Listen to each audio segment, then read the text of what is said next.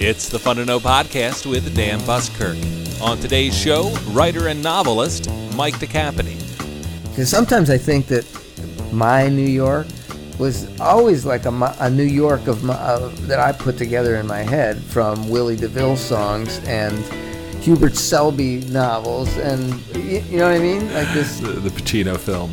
Dog Day Afternoon. Dog Day Afternoon. Right, yeah. Exactly. Like that montage at the beginning, kids splashing into the pool and this kind of foreshortened throng of people, on a street. Yeah, that whole New York. I guess that's what gets you here, is that New York that you put together from all those images. Welcome back to the Fun to Know podcast. I'm Dan Buskirk, and here we talk to artists, writers, and musicians about their lives and work. You can find the Fun to Know podcast through SoundCloud, iTunes, and Stitcher. You can follow us on Facebook and Twitter, leave comments for us there, or email us at funtoKnowPodcast, always with a numeral 2, at gmail.com.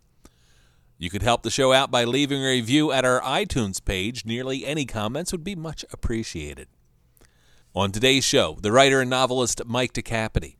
In the early 80s, DeCapity began building a cult audience for his free-floating fiction when punk legend Richard Hell's literary magazine, Cuz, excerpted DeCapity's unfinished novel Through the Windshield in its first 3 issues. The novel is a gorgeously written reverie on Mike's hometown of Cleveland, as seen through the eyes of a young working-class dreamer being given a tour of racetracks and bookie parlors by his tail-spinning older friend Ed. DeCapity's love of music imbues his work, which contains many musical references, and his work has attracted an audience especially among musicians. Mike did numerous liner notes for releases from the jazz band Curlew, and as we post this episode, Mike has just completed a reading with the acclaimed singer-songwriter Amy Rigby in their hometown of New York City. Coincidentally, our last guest, documentarian Robert Gordon, mentioned after our interview that he was still hoping to direct a film based on DeCapity's Through the Windshield as his first fictional feature. Mike's work, as well as the work of his novelist father, the late great Raymond DeCapity, can be found in Harper's Italian-American Reader. Red Giant Publishers has reissued a paperback edition of Through the Windshield. You can get a Kindle edition of his fascinating book through Amazon, as well as his short work Creamsicle Blue and chapbooks Radiant Fog and Sitting Pretty. You can find Mike and buy his work direct at sparklestreet.com. I've known Mike since the mid-1990s when we struck up a fast friendship over the counter from the record store where I was working, Streetlight Records in the Noe Valley neighborhood of San Francisco. We met weekly for a few years, Monday nights at his place for dinner while Mike was working on his wonderful and as of yet unpublished novel Ruined for Life.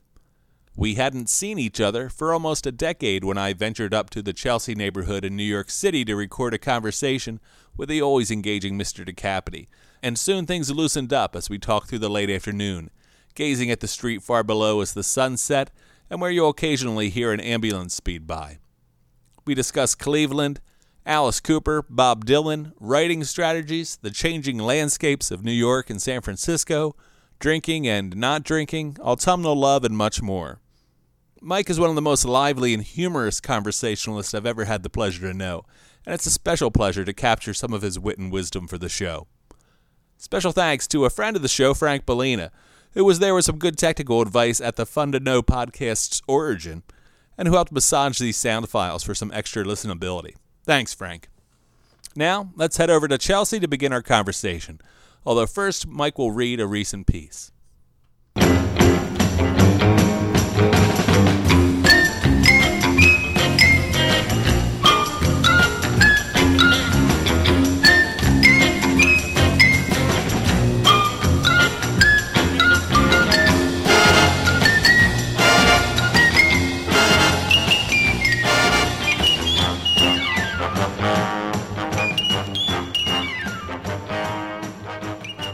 I'm walking up Havemeyer when I think, I'd really like a popsicle.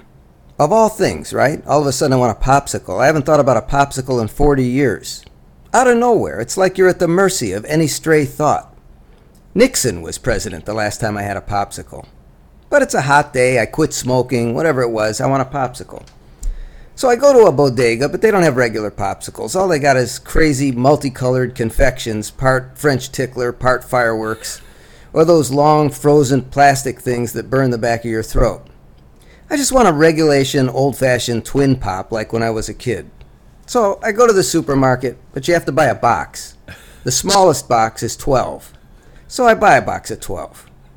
And that night I'm lying around watching The Sopranos or something. I eat 6 of them. I quit smoking maybe 3 months before. You need something to do while you're watching these shows. When I smoked, I could watch 5, 6 episodes back to back because you're smoking, you're sort of involved with the action. Cigarettes make you part of the action. You're not just lying there. I can't just lie there and watch these assholes for 5 hours with nothing to do. I need something. Anyway, I ate half the box, 6 popsicles.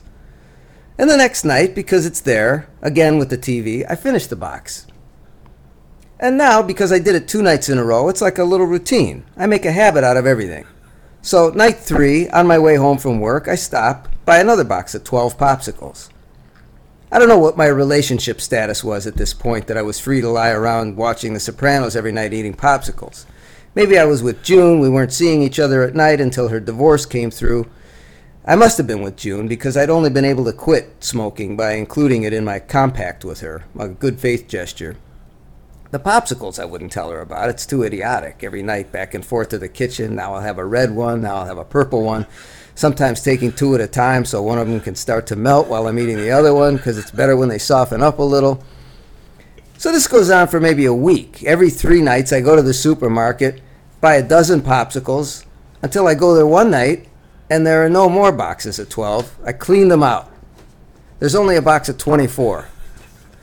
So I have no choice. I buy the box of 24. I cross the line into the unknown. I buy the all-American suburban superhero economy jumbo family pack, figuring, this is crazy, but at least it'll last me 4 days. And that night, I ate the entire box. 24 popsicles, back and forth to the freezer, now cherry, now grape, now orange, lying on my back, peering over my belly like a seal with the remote in one hand and the popsicle in the other, and the window fan blowing, taking a disc out, turn it over, start another one, and the sticks and wrappers piling up on the table beside the clock with its minute hand going around and around on this orgy of popsicles, a popsicle apocalypse.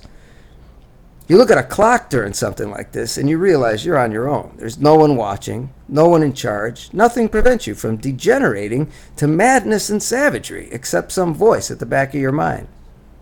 Probably by then I was just trying to get it over with, get finished with The Sopranos and finish off this box so I could close the book on this whole sorry chapter and get on with my life.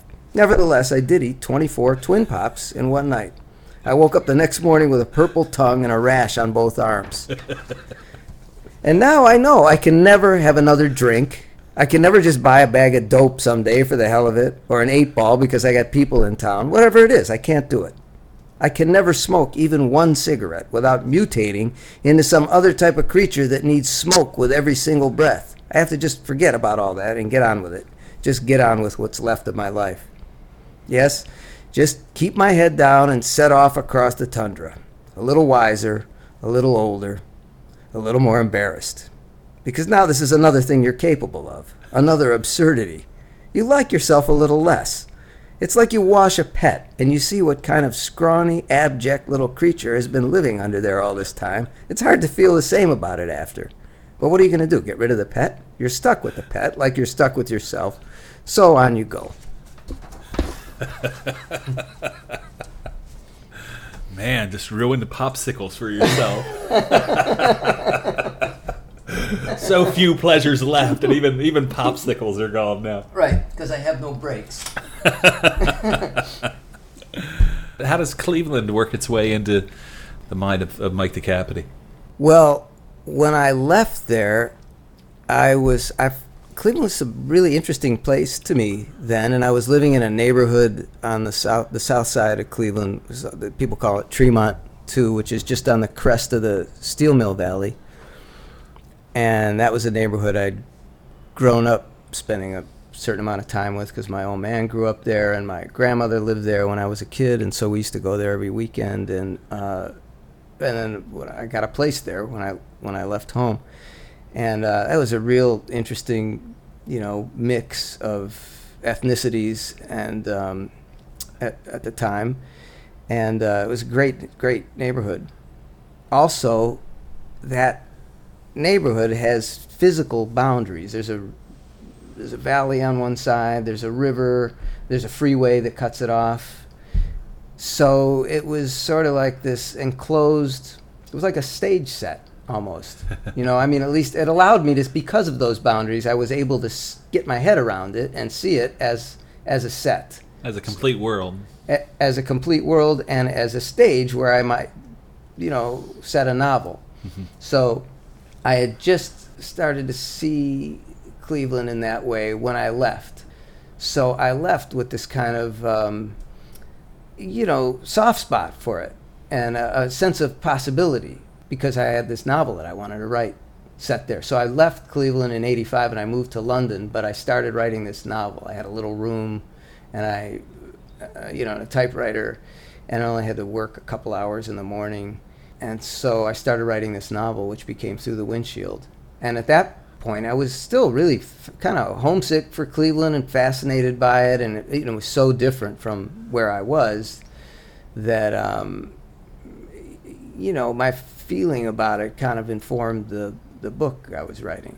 When did the bug to become a writer really hit you? I guess we should say your father, Raymond DeCapity, a novelist of some note whose work is pretty profoundly moving, and he saw some success in his life, and he's part of that Italian American reader that you yourself are right. part of, that came out from Harper's, I guess. Mm-hmm. So having a father as a writer, I guess you're almost there. Well, yeah, I never had to overcome anybody's expectations in order to become a writer. It's not that he encouraged me to become a writer, because he had a lot of hard luck at it. He never had another book published after 1960, I believe, until I published a couple of them. When was that? 35 years later. Yeah. He did have one novel come out in Cleveland Magazine in the 70s, but he never had another book come out until late in life. And so he wasn't especially encouraging about it, but he never discouraged me. I never had to, fight to be a writer or to fight to want to be a creative person. I never had to convince anybody of the validity of that. When did you first read his work? Oh, I don't remember, but I was a kid. I was a kid. I seem to remember reading, whenever I started reading, probably. Yeah. I read it pretty early, and the language is fairly simple in those novels, so it was possible for me to read it. And I loved those books always, and I feel the same about them. Yeah, I can't imagine having that avenue into your father's psyche, to really be able to read your father's work and stuff must have, made you understand him and know him in a different way. Yeah. And he didn't talk about writing, really. It's not like we talked about writing even after I was writing. He wasn't a guy really to talk about writing. He didn't say much anyway.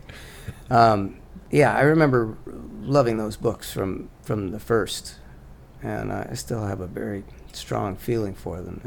I've never read any other novels like them. They're sort of like mythic, or like in a small way, they're like folk tales. Oh yeah, they've hung with me all these years. They're certainly favorites of mine. Give the title of them.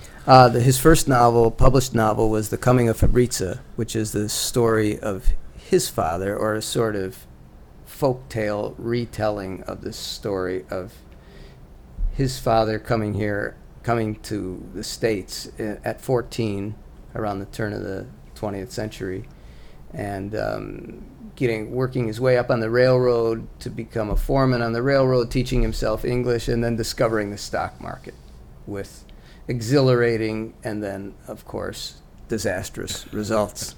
The story of America. Right. But, my father's brother, Mike, was also a writer. Older brother, Mike. I think Mike was 9 years older than my father. And Mike also wrote a novel he wrote a novel called Maria, which was published in the 40s. It was the story also of their parents. But because he had grown up my grandfather left town after he lost everything in the stock market crash. So my father didn't know him in the same way. So he was free to mythologize him. He was free to make this folk hero out of him because he hadn't grown up kind of under the old man's belt like like his older brother had. So my Uncle Mike wrote this very kind of conventional, earnest, realistic account of his mother and father and their travails.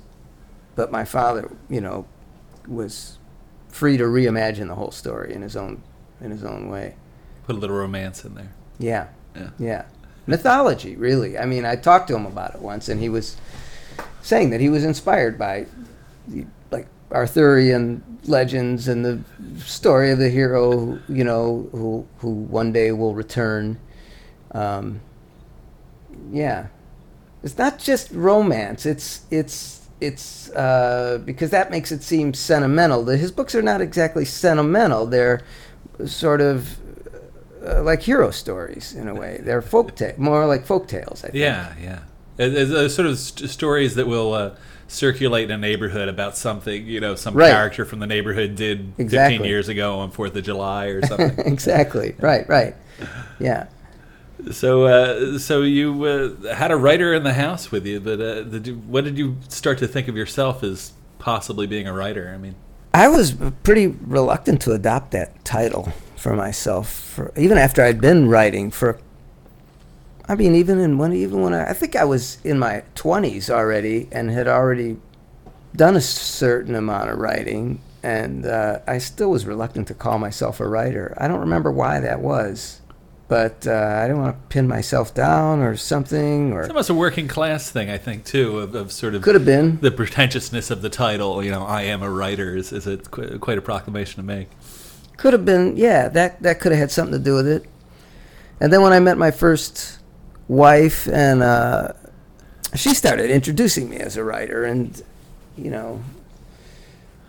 well, I guess then I felt like I had to do some writing if I was going to, maybe that was it, my reluctance. I figured if I started calling myself a writer, then I was really going to have to, do some writing, on a serious day-to-day, in a serious day-to-day way. Like coming to the priesthood, you've yes. got to accept your calling. That's right.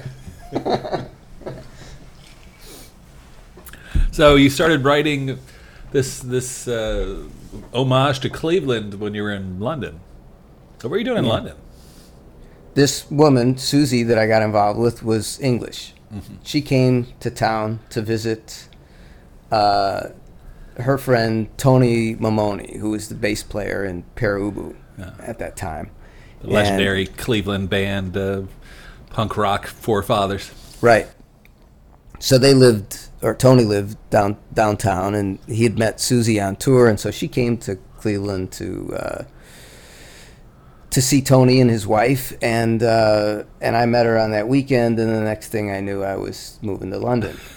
So I think I met her in August of '85, and maybe by November, December, I had put aside enough money to move over there, and she was living at that time in a not a squat situation, but in a housing co-op. So it was real cheap. There were a bunch of roommates in this rambling old, I guess it was Victorian, but kind of something that must have been a house, an individual house at one point, like a row house, a townhouse, 4 or 5 floors, and stairways going off in all directions, and bathtubs here and there, and a kitchen, and just a huge place, huge, drafty, freezing place. But it was only £100 a month, and so I didn't really have to work too much. She had money because she was going to school, and I got a job in a theater on Charing Cross Road, I think, cleaning up in the morning, early, not a movie theater, a playhouse. And so I would go there in the morning and clean up. Me and a crew of African guys who probably were professors, I mean, they came to work in suits. They probably were professors back home, and now, the only work they could find under the table was this kind of work. And so that's what we were doing. I was cleaning up at this place, but it was just a couple hours in the morning, and then I would go home and take a cup of tea up to this little beautiful attic room I had with flowered wallpaper and work on my book. I still have a kind of romantic idea about that room, and those are, days you always look back on, when you're just getting started. And the book, kind of a rambling ode to Cleveland. It seemed like a book you could continue writing almost forever. It really... I'm sure that's how some readers feel about it, too, that they're reading it forever. By the time I wrote that book, I had already written a book of journals. But I wrote this book of journals when I was 18. I typed them and circulated them. They weren't like private journals. Okay. They were, I was showing these installments to friends and everything. Uh-huh. And I did that for a year. And that book sort of became the template for Through the Windshield. Because, Through the Windshield alternates, snatches of dialogue and bits of narrative with prose poems about the weather. I just did that very naturally. That's how it came to me. If you're writing in a daily way, if you're writing something every day, some days you don't have a story to tell. You just want to talk about the clouds, right? So this is how I put together this book of journals. And that's how that sort of became the template for Through the Windshield. Yeah, well, I was going to say there's a poetry to the writing, but there's true poetry in the book as well. I don't have any right to call myself a poet. But except that the way that book works is not really the way most fiction works. There's no plot. You're not trying to get from one place to the other, which I think is frustrating for people who read that book, especially for someone who has to read it in a hurry, because he wants to read the book and review it and get on with his life. It must be a very frustrating book. I'm saying that because somebody recently reviewed the book. Oh, really? Found it interminable. It's a beautiful, beautiful piece of writing. The quality of the writing itself is the attraction to the book almost. That's why it escapes needing to have a plot. It's so beautifully written and so filled with details and stories, and it's an impressive work. I hope so. I want it to be something that I want this to be like a place that you go, and these people to be people that you are spending time with.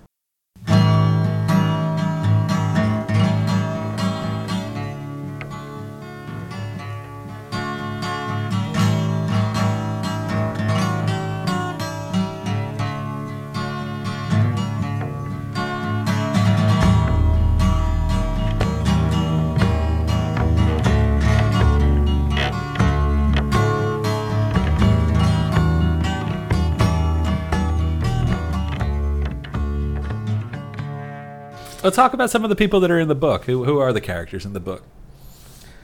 Well, the main character, the narrator is me, basically, when I was 22, 23 years old, driving a cab in Cleveland. And the other main character is his friend, Ed, who's a guy that works driving a truck. When he works driving a truck out of a union hall, like a beer truck, soda truck, wine truck. And he's also a gambler. And he's a storyteller. And Danny, the guy telling the story, is this kind of romantic, wide-eyed kid. And Ed is showing him this whole other side of Cleveland that he's never seen. They go out cruising around at night, and they're, Ed's showing him where the hookers are and showing him where the bookie places are. And they go to the track together, and they sit up all night, just parked on Detroit Avenue, sipping coffee, listening to a ball game that they have a bet on.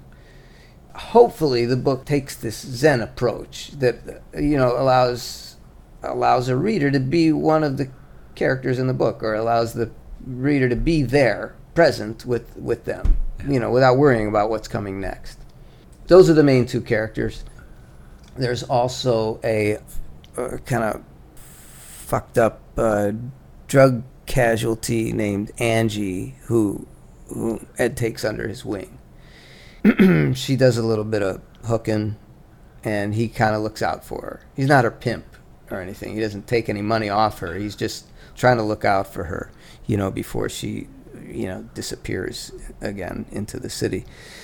And then there are these not incidental characters, but there are other characters like Ed's Uncle John, who is a kind of crackpot, desperate gambler who's, every night betting these elaborate sports parlays. He has nothing. He still lives with his mother, doesn't have anything else going on. And so Ed books these bets for him just to give his uncle something to do until, unfortunately, his uncle hits one of these massive bets, for that he's bet $10 on a 7-teamer or something and wins hundreds and hundreds of dollars, which now Ed is, obliged to try and come up with to pay him off. Those are the main characters. Did you wrap this book up in London, or did you probably... There was probably a lot of writing and rewriting in it, right? Yeah, but I didn't even finish the first draft in London because I was back and forth between London and Cleveland for a couple of years. I think during all of that I was still working on it. And then I came to New York in 1987. What was the impetus to come to New York? Well, my girlfriend at the time, Susie, was about to get out of... she was getting out of school, and she wasn't going to come live in Cleveland because she was a big city girl. She was from London. She wasn't going to come live in Cleveland. And I'd always wanted to live in New York, so we compromised. I mean, New York is a hell of a compromise, but, so anyway, I moved up here to Williamsburg. Tony Mamoni was living in a building on Grand Street in what was then a very cheap neighborhood and a really great alternative. You could have a car over there, and I think Tony was only paying $300 a month. I rented a place in the same building maybe a couple of years after he had moved there, and mine, by then it was already $600. But that was still pretty great. Really, when I moved up here, or right before, was when I really kind of hit my stride with the book and realized what I was doing and started to have fun with it. Yeah. I think before then I was just sort of finding my way, and I would have little breakthroughs, or I suppose, but all of a sudden the thing opened up in front of me. Susie wasn't here yet in New York. She was still finishing school, and so I had this place to myself, and I had no furniture in this place except for a kitchen table and a chair and a typewriter and maybe a little square of foam or rectangle of foam that I slept on. And I had one tape. And I had a Walkman, one of those Walkman with the speaker so you could listen out loud. Yeah. I don't think I had headphones on the thing. Wouldn't have occurred to me to listen to headphones. And I used to come home. I got a job on a painting crew, and I would come home every night. I would get off the subway and buy a half pint of bourbon, a couple of coffees at the Puerto Rican bakery across the street, and I would take those upstairs, and I would roll cigarettes and sip this whiskey and sip coffee till midnight every night, and listen to this one tape, which was Dylan and the band at Albert Hall. I mean, it was not really at Albert Hall, but that's what they called it then, which the was classic, just the Manchester show. You're a Liar. Yeah, that Judas. Show, Judas, right.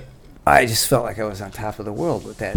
I just played that tape over and over and wrote every night. It was just one of the greatest times of my life. It was really a blast to have the time to come home and do that every night. The Travis Bickle type discipline. Well, it turned out that to be able to just confine myself to a half pint of whiskey every night looks from here like a kind of discipline, because that didn't last for very long. After a while it was a pint every night, and then and popsicles. Yeah, or whatever else you need to counteract the whiskey, so that you're out prowling around the neighborhood looking for it. And then things get much more complicated, but there's this brief period when you've just started drinking and painting, or drinking and writing, or whatever it is you do, when it works, and you spend years and years ever trying to get back to that, which you don't ever. Yeah. So that was a real point of liftoff for you. With the book. Yeah. When does it start getting carved into a real book that you're showing? I suppose I finished it in that same room in London. We went back there for a wedding or something and stayed several weeks. Maybe we stayed a month. at that same place where we used to live, because we still had friends there, and I finished it in that same room. And I think that must have been about 1990. Yeah. So that was, nobody takes 5 fucking years to write a first draft of a novel, or maybe that wasn't, by then it wasn't really a first draft, but somehow it all took 5 years to come together before it was in the kind of shape that it needed to be in for me to start showing it around. Yeah. And then I think by then I had already started, I had a couple excerpts published from it. Richard Hell published excerpts from it in 3 issues of a magazine he was doing at that time called Cuz. I was already thinking pretty seriously of the book. I had already been doing readings and everything. Where were you doing readings at? How did the reading thing come about? Did that start to introduce you to it came community about, of writers? It was something I never had any interest in or intention to do. But a singer named Angel Dean, that Tony was working with, told me that she read in, I forget what paper, maybe the New York Press. But anyway, one of the newspapers that Richard at that time was accepting submissions. He was going to be hosting the Monday night reading series at St. Mark's Church at the Poetry Project, which was this venerable institution. Even then, it had been around already for 30 years. And she said, why don't you send him something, because he was also going to be doing this magazine. That was in this article, too. That's what he was up to then. He was going to be doing a little magazine and hosting these readings. So I didn't have any interest in the readings. I just sent him some stuff. And he called, and he was very interested, and he wanted to publish them. But he said, but I also want you to do a reading. So that's how I got started with that. And, like I said, I never thought of myself as a performer in any way. What did you think of Richard Hell when you met him? I mean, he's somebody who loomed heavily in my teenage years, discovering that Blank Generation record and Destiny Street. What was he like when you first met him? It sounds like he was pretty encouraging. Oh, yeah, he was a sweetheart. Yeah, he was very, very encouraging. I mean, he published me. He was the first person to publish me, so you can't. You later worked on a chapbook with him, didn't you? He later had a chapbook series that called Cuz, same name as the magazine, and he and Will Patton and Meta Madsen, painter, were publishing this series. He was editing, and together they were publishing this series of chapbooks. So there's one of mine. There's a Maggie Debris, which is fabulous. There's a Rene Ricard, and Richard has one, and Will has a great one too, called Lassitudes of Fire. And so that came out in '99. That was later. Yeah. So I don't want to. But by then we'd been, friends for a while, and worked together. But he brought you out to the St. Mark's readings? Yeah, I started going to them to hear the readings. I'm not sure that I'd ever been to a reading before I went to St. Mark's. Not a lot of poetry readings in Cleveland? Well, there probably were, but it wasn't the kind of thing. When I was in the years just before I left there, I wasn't going out to see bands or anything. I was hanging around with this guy Ed, betting horses and betting basketball games and driving around all night. I sort of made a conscious decision that I didn't want anything to do with all that. I didn't want to. I don't know. I just almost made a decision to live like an old man or something, or like somebody of a different generation. So probably those readings that I started going to on Monday nights at the church were the first readings I went to, and I saw all kinds of great people. Saw David Wojnarowicz and Rene Ricard and Eileen Miles, and it was great to be exposed to that scene.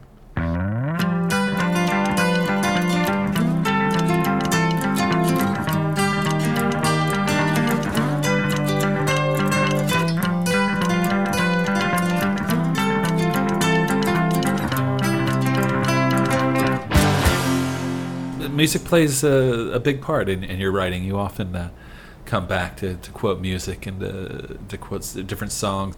Tell me about when you discovered music as a kid. To me, that's always that exciting moment as a kid when you sort of find Alice your own Cooper. Music. Nobody more exciting than that to a kid. Me as well. My older brother got the Alice Cooper records, and being a famous Monsters of Filmland fan, I was definitely halfway there.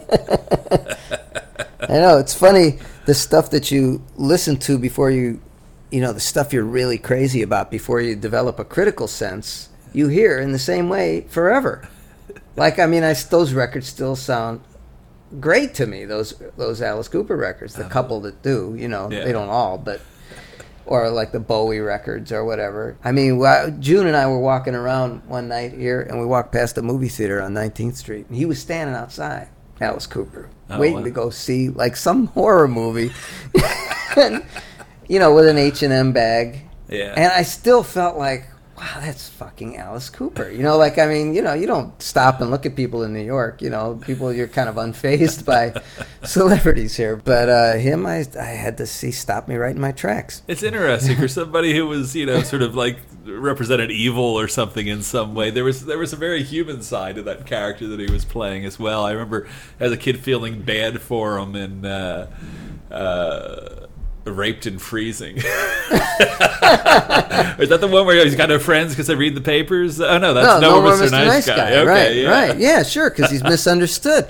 That's the key to those songs' appeal, right? I mean, like 18 is also like that. School's Out, No More Mr. Nice Guy. What's the one? Teenage Lament, 74. Under My Wheels. Yeah, those are great records. Yeah. I've always been more inspired by music than by reading, or probably everybody is. But I mean, as a writer, inspired to write, I've been more inspired to write by lyricists, or by the whole thing, the whole package, not just the lyrics, but by listening to music than I have been by reading novels. Very few novels that I've ever read have inspired me, in any way. As you reach those teenage years and you really started to, music starts to become part of your identity. Who were your obsessions? When did you discover the people that you were excited by? The Velvets. Yeah. Although not when I first heard them. I remember buying Loaded. I must have been reading about them, reading references to them, and. Yeah. I mean, I'd already been listening to Bowie, and I was really crazy about Bowie. Oh, and Frank Zappa. I was really crazy about the Mothers.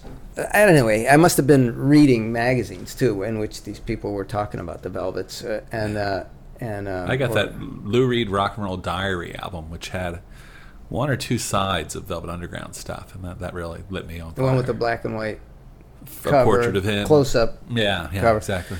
Right. Yeah, I seem to remember. Oh, I remember. Should I read this thing about music? Yeah, I have this thing. Sure.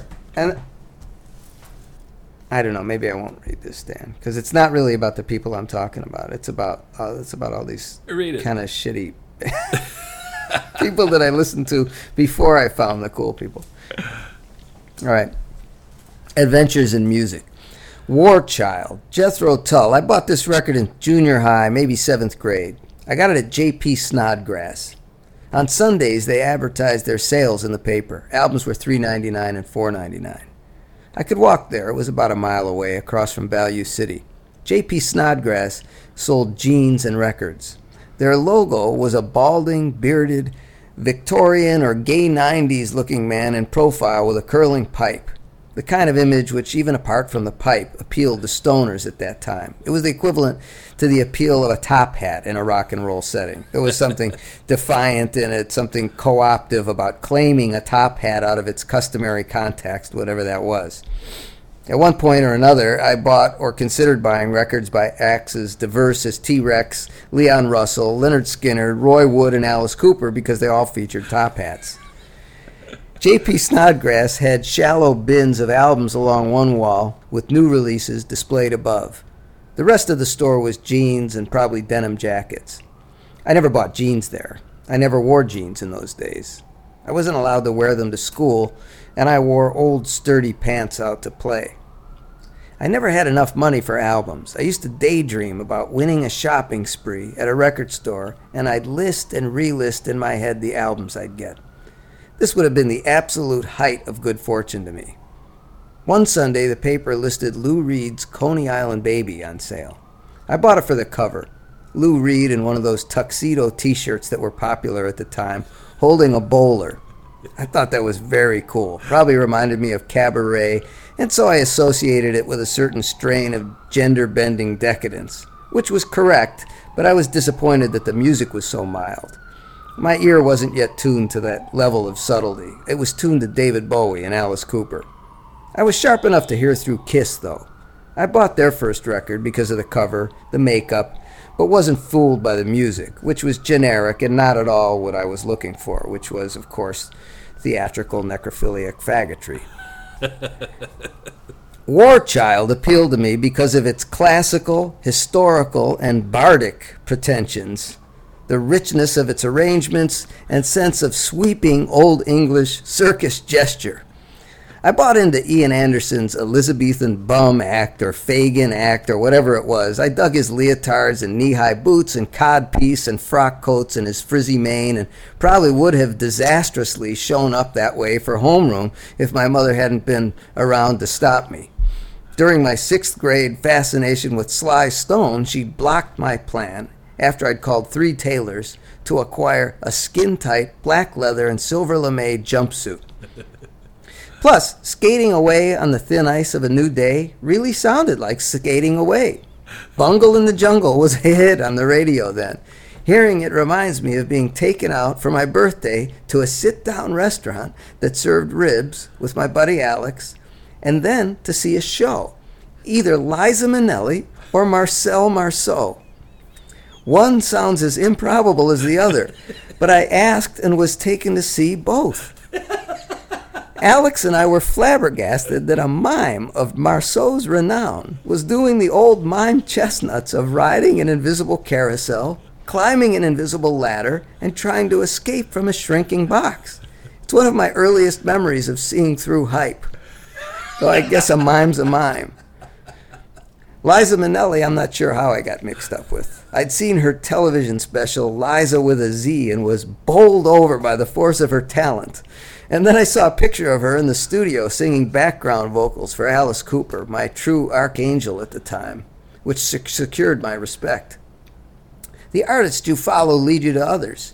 The cheesier the music, the cheesier its intersections. So with Alice Cooper, I got Liza Minnelli and also Salvador Dali, who'd done a hologram of Alice in a tiara, looking like a soused old beauty queen holding a small Venus de Milo. It was a couple of steps up artistically to David Bowie, and from him I got Jean Genet. I read that Jean Genie was a euphemism for Jean Genet and picked up the maids. And, less fortunately, an interest in mimes. Mimes were popping up everywhere in those days. There was also the sensational Alex Harvey band, little remembered now, but at peak popularity then. Alex Harvey wore a striped shirt. That was his thing. His persona was that of a Scotsman who'd been press-ganged into naval service. Why there was a mime on board, I don't know, but there he was. Zal Clemenson, mime guitar player. What a mess. Mimes, flutes, top hats, bagpipes, a rattle of military drums, and off we march across the battlefield of adolescence.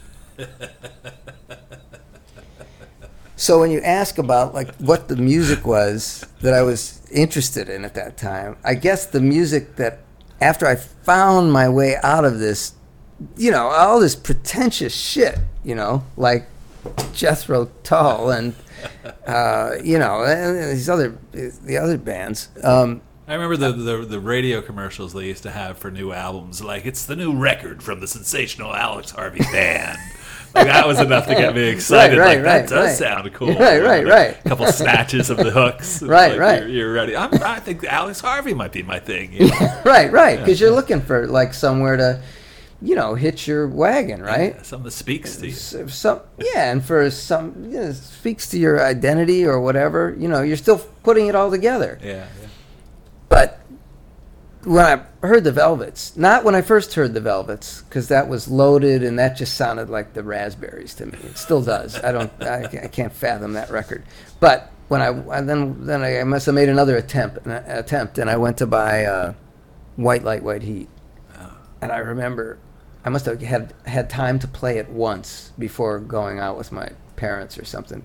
For some reason, I had to leave the house, and I remember sitting in the back of this old Impala, just vibrating after hearing Sister Ray. And that became, like, I had to hear that every day. I mean, I had no idea that music could really do that for you, that it could be about your life, that it could be about your life or anyone's life, that wasn't some, ridiculous, Jethro Tull thing or Alice Cooper thing. You know what I mean? Like, it was...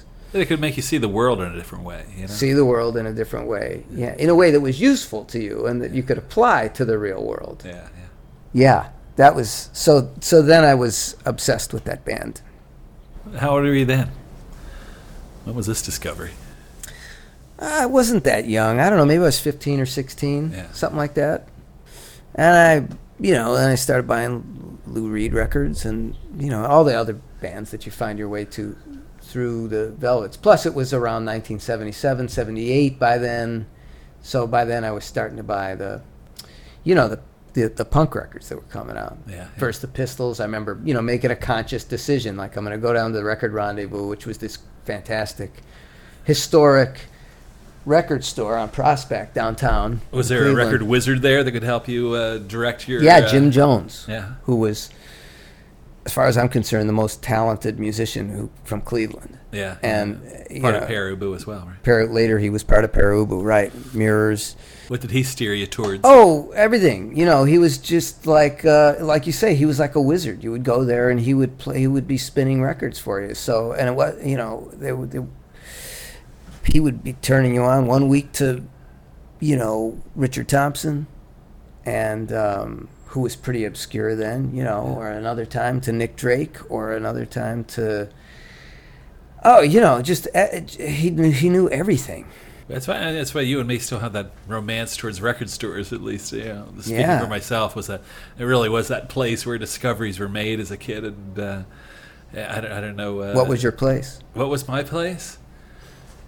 Oh, my place was. There's been a lot of places, of course. There's the first place was the farmers market where they sold 45s. So you started buying 45s first. I started buying 45s. Give Me That Ding by the Pipkins. I don't know if you remember.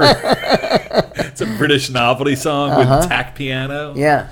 I don't remember, but I can. But it's funny because the first record that I actually asked for, had to have, was also a novelty record. I think it was that. Pretty sure it was the Hot Butter album. Is that what it's called? Sure. Was that the name? Yeah. Popcorn was the song. Popcorn, yeah. And Hot Butter was Hot the name Butter, of was, probably not really a band, but it was... It was one of the electronics guys. Was it Perry or Kingsley? I forget which. I think it was Perry who was behind Hot. Yeah, for me, actually, I was trying to get Mana Mana. Oh. And I asked for Mana Mana. Like, we don't have Mana Mana. Here's, give me that ding. What is Mana? You mean from Sesame Street? If it came part of Sesame Street, it actually goes back to it was an Italian pop song. Oh. I'm going to remember the name of the somebody we did a lot of soundtrack work. But that's what I wanted, Mana Mana. And he thought "Give Me That Ding" was nonsensical enough; it would be a good replacement. So I think that was. I think the guy at the thrift at the farmers market gave me that instead. But then there was getting records out of the library was a big thing. There's a place in town called the Sound Explosion where they had the Phi Zappa Crappa record, and they had records.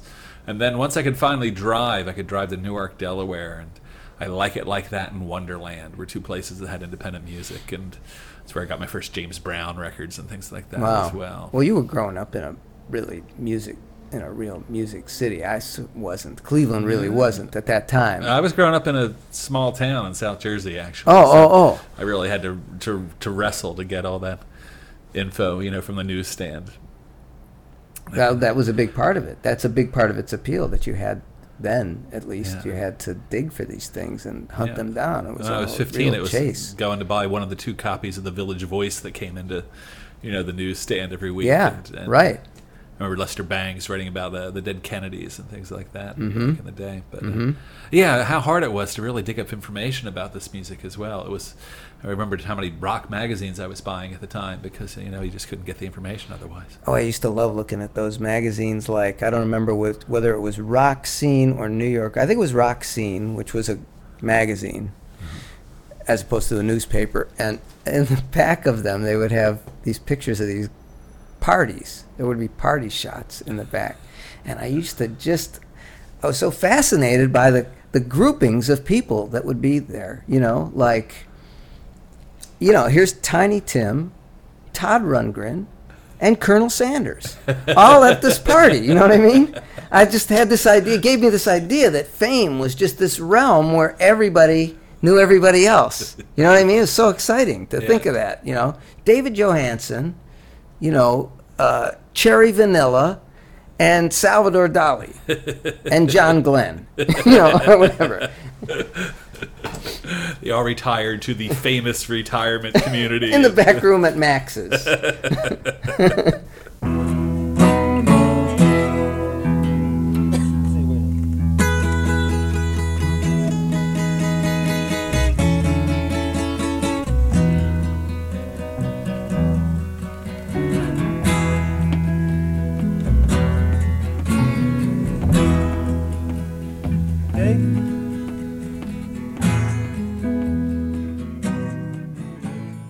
This might be a time to ask you to read it. You have a stack of things there that you could potentially read. I'd love to hear you read another piece if you... Sure.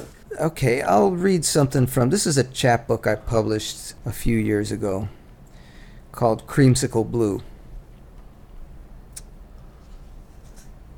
No, I don't want to read that yet. Well, you can always edit this out, right? Exactly. This is from a collection of short prose pieces that I wrote for a magazine in Cleveland. I was living in San Francisco, but there was an arts magazine in Cleveland called Angle, and I wrote a monthly column for them. It could be about whatever I wanted. So this one's called April Fool's Day. When I was 15, I walked into one of the mall record stores where a harmonica was playing and looked up as though I was in church. You know how you look up by reflex? Just like that. The record, as it turned out, was Blood on the Tracks, and the song was Tangled Up in Blue. I later found out from the words, though I heard instantly in the music, that the record was about the road. It was about a life lived from place to place, person to person, job to job, but ultimately alone. It was about being honest rather than good. It accepted the nature of time and change, and imagined life as a series of episodes and entanglements which add up to an idea. The harmonica poured its heart out, and the music glittered like sunlight on the spokes of a wheel or the surface of a stream. That moment was one of those recognitions of how things are and are going to be, and that simple yet vaulting song has been like a church to me ever since. Springtime always brings me back around to Blood on the Tracks, which is about the presence of the past as much as anything else. The bare branches down Folsom Street are pricked by a needlework of new leaves, and the blue sky is a color you look into rather than at. Yesterday, a Friday, I played the record before I left the house. I took the train to work and sat outside to read for half an hour. Nearby, there were big white blossoms and a potted magnolia. When I got home, my room was cool with late afternoon shadow, and the sky was bright above the alley. I set an ashtray on the trunk by the window, started up Blood on the Tracks, put my feet up on the desk, and let it roll. It was hard to take. These things get harder as you get older, maybe because you realize they're out of your reach. You realize how difficult they were to achieve, how transparent, what a miracle they are. Beauty walks a razor's edge. Someday I'll make it mine. I sat there leaning back against the bookcase and watched the record play out. It opened a window on my past. The past was a room I was looking into, and it was the same as the room I call the present. The things of this room are from the past, the same as my reasons for being here, all of which, the books, the trunk, the room, my reasons, are of the present, too. The past exists on the same plane as the present, with its wives and friends who come and go, and the difficulties of communication, and the permanence of impermanent relations, and vice versa. A few weeks ago, I had a tough conversation with my second wife, one of those conversations in which you can hear how things are and how they're going to be. There are scenes and utterances that'll be with me forever. The guilt I've gotten past. What's still standing, what's hardest to accept, is the minor tragedy that both of us are right. There's no turning back. There's no help for it. There's no one to call. There's nothing much to say about it because it just is. And it's always now. When the record was done, I swept and straightened the room and stacked some books on the bare floor. Then I went to a party that the warm weather had engendered as naturally as it brought forth the buds. Walking through the dusk, inhaling jasmine so sweet it was sour, and gardenia and other things I couldn't name. I didn't want to go. I had nothing to say. I didn't want to talk or listen to other people talk. The sky was emptying out. A bright pink contrail, which looked as permanent as a scar, had disappeared without a trace when I looked again. At Lee and Rebecca's, everywhere I turned, there were bottles of liquor and wine and mixers. There were olive spears and fruit, and everyone was mixing and sipping delicious-looking and civilized martinis and cold metal shakers and Campari and sodas with orange slices and bourbons on the rocks. But my momentary temptation to have a drink was an ember easily stamped out, because it's been a long time already, and I have, hopefully, a long way to go. It frightens me, the awful truth of how sweet life can be. On Saturday morning, I folded up the bed, made a pot of tea, and wrote all that while listening to the record again. Then I went to the racetrack. I rode the train to the East Bay and got off at North Berkeley. There I left the station and crossed the road to where a cab driver was standing under a tree. There were 3 riders in his taxi, waiting for a 4th. I squeezed in, and off we went, handing money over the seat, $2.50 each. The usual silent, brill-creamed party in a blue windbreaker who rode up front, a shrunken man in an old suit and a turban, and a sizable woman who said if she won, she was going to buy a new pair of shoes. Berkeley was a few degrees warmer, a month further into spring. We rode through streets of bungalows and yellow flowers in overgrown lawns under the freeway to the bay. At the curb, we wished each other luck and went our separate ways. I took a form, program, and coffee to the grandstand. The morning was spread below me with the Berkeley hills beyond. Sprinklers arced on the infield grass, which was mown in stripes. Slow tractors overturned the dark earth of the track, followed by the water trucks, which cooled it all down. I had a bad day out there. I got shut out of a horse that won and paid $50, and then I had 2 out of 3 horses in the next 5 trifectas. Pete showed up, and we caught a small trifecta that brought me about halfway back. On our way out, he wanted to watch them come around again, so we stopped and waited by the rail. I leaned on the fence, watching a bumblebee hovering above its shadow on the dirt. Funny how quiet it is when they come around. All you hear is the horses breathing, and now and then a whip. Today, a Sunday, I stood in the back door. Blazing sunlight had chosen a white flower and filled it with more light than it could hold before moving on. Around 3:30, I took my laundry around the corner. The shadows were shot with sunlight, and the cool air carried the sun's warmth. Everyone on the street looked a little blinded by the light, like they didn't know what to do with themselves, and they were waiting for it to die down a little.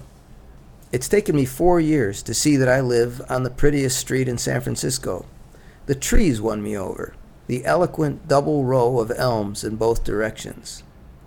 Those trees hang fully leafed now, slaves to life, like everyone else. I love the way it gets to the way a song can really hold still a moment of time and keep it alive, and as you change through life, the songs come back and they're always, the same in that permanent way, Yeah. And they're attached to the seasons. You listen to certain records at certain seasons. Yeah. Right? Like every year, there's a time when you pull out whatever your summer record is or whatever your fall records are. Another thread that comes into your writing a lot is Bob Dylan as well.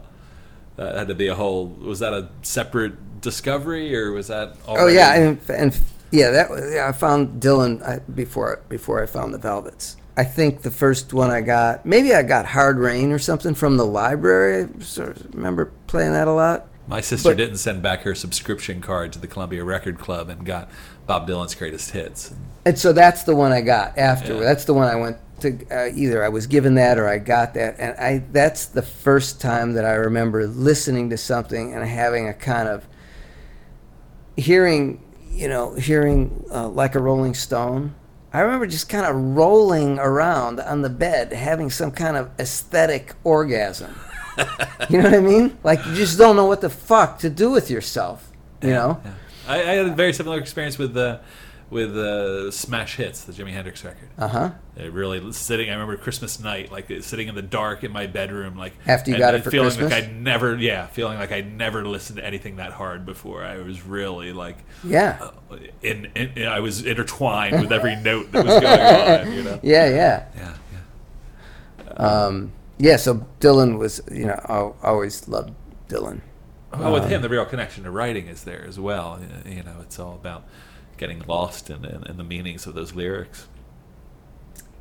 Yeah, and the way those songs are put together, the way, the kind of discontinuity of those songs is so liberating and exciting, which the blues is like too, right? I mean, a guy is singing about one thing in one verse and something else in another verse because these songs are just sort of put together from a common pool of verses, right? Yeah. Like somebody doesn't sit down and write one of those songs, right?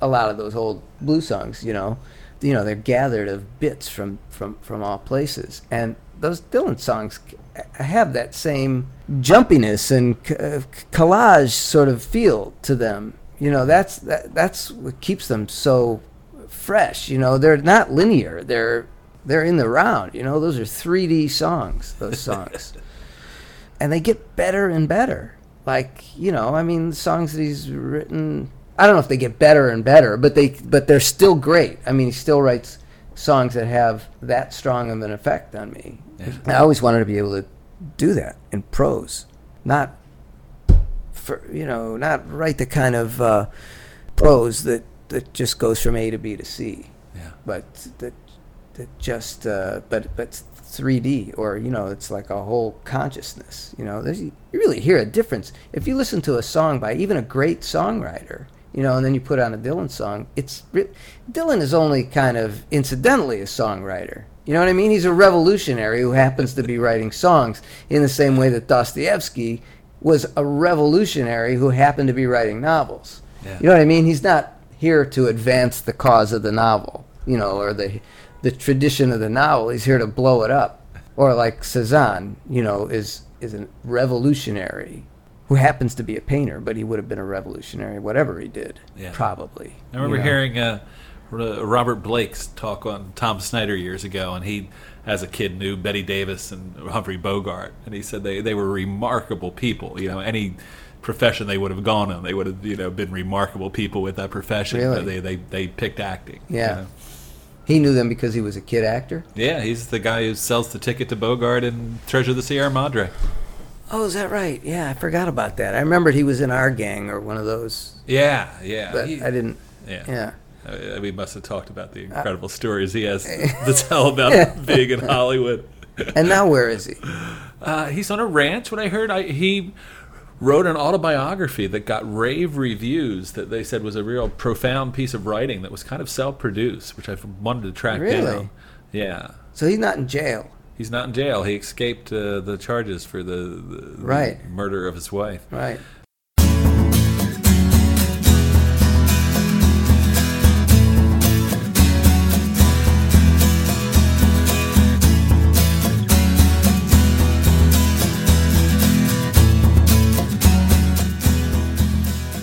So are you still writing regularly?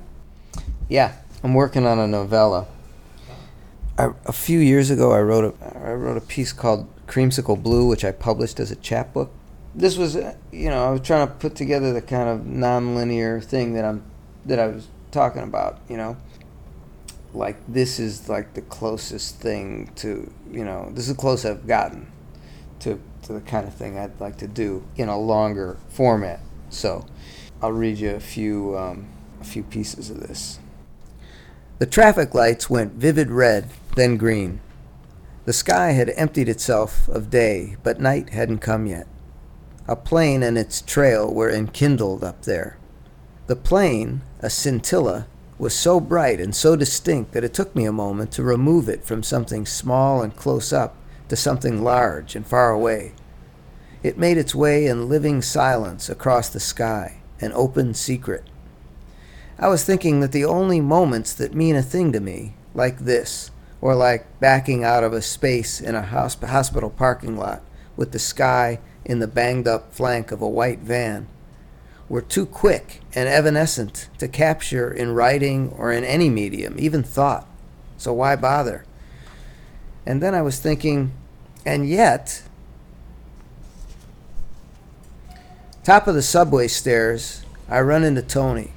He's taking out the garbage, putting new bags in the cans, and then we're standing outside his door.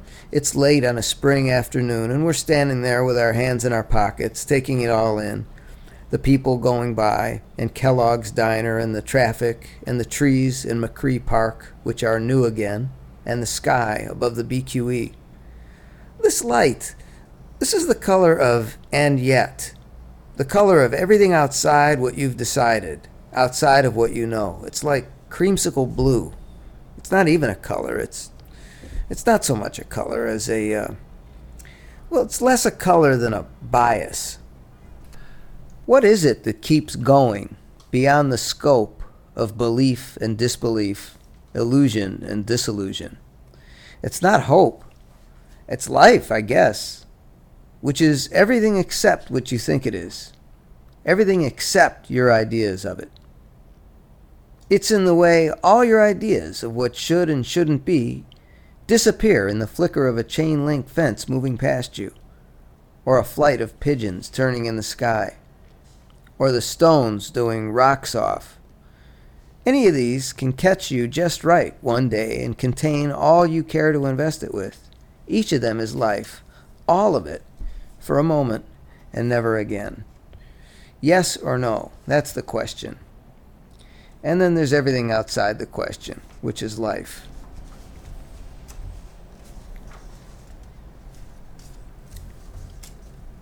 We take the Palisades, and there's New York across the river, like it was there all along. And pretty soon we're crossing the George Washington Bridge through all that vertical air, all that glory, the glory of in-between, the rapture of right now, and the gull-vaulted sky. We come off the bridge and Gene Clark is playing, and the green treetops are tossing, a canopy of them, down to the Hudson. The car windows are open, and the day is breathing through us. It's a kind of benediction. There are those moments when you're coming off the upper level, and you're circling. You're circling above the treetops with the river spread below, and you have a moment to reflect on it all before dropping into the chaos and immediacy of experience. How many times had I burst in from elsewhere, circled past the apartment windows of Washington Heights, and gone barreling down the Hudson Parkway, the river rising beside me. I feel that dream of New York again, from even before I lived here. Guy changing the oil of a truck on 11th Avenue. Now I don't live anywhere, except my own ribs and skull. New York is a character in a lot of your writing as well. I mean, you've been back here for a decade now, I guess. Yeah, I've been back here. I was in New York in the late 80s till about 92, I guess. And then I moved to San Francisco for 12 years or a little more. And then I came back here in 2005. While I was in San Francisco, I started writing about a novel set in New York. Just like I did when I went to London, I started writing about the last place I had been, San Francisco.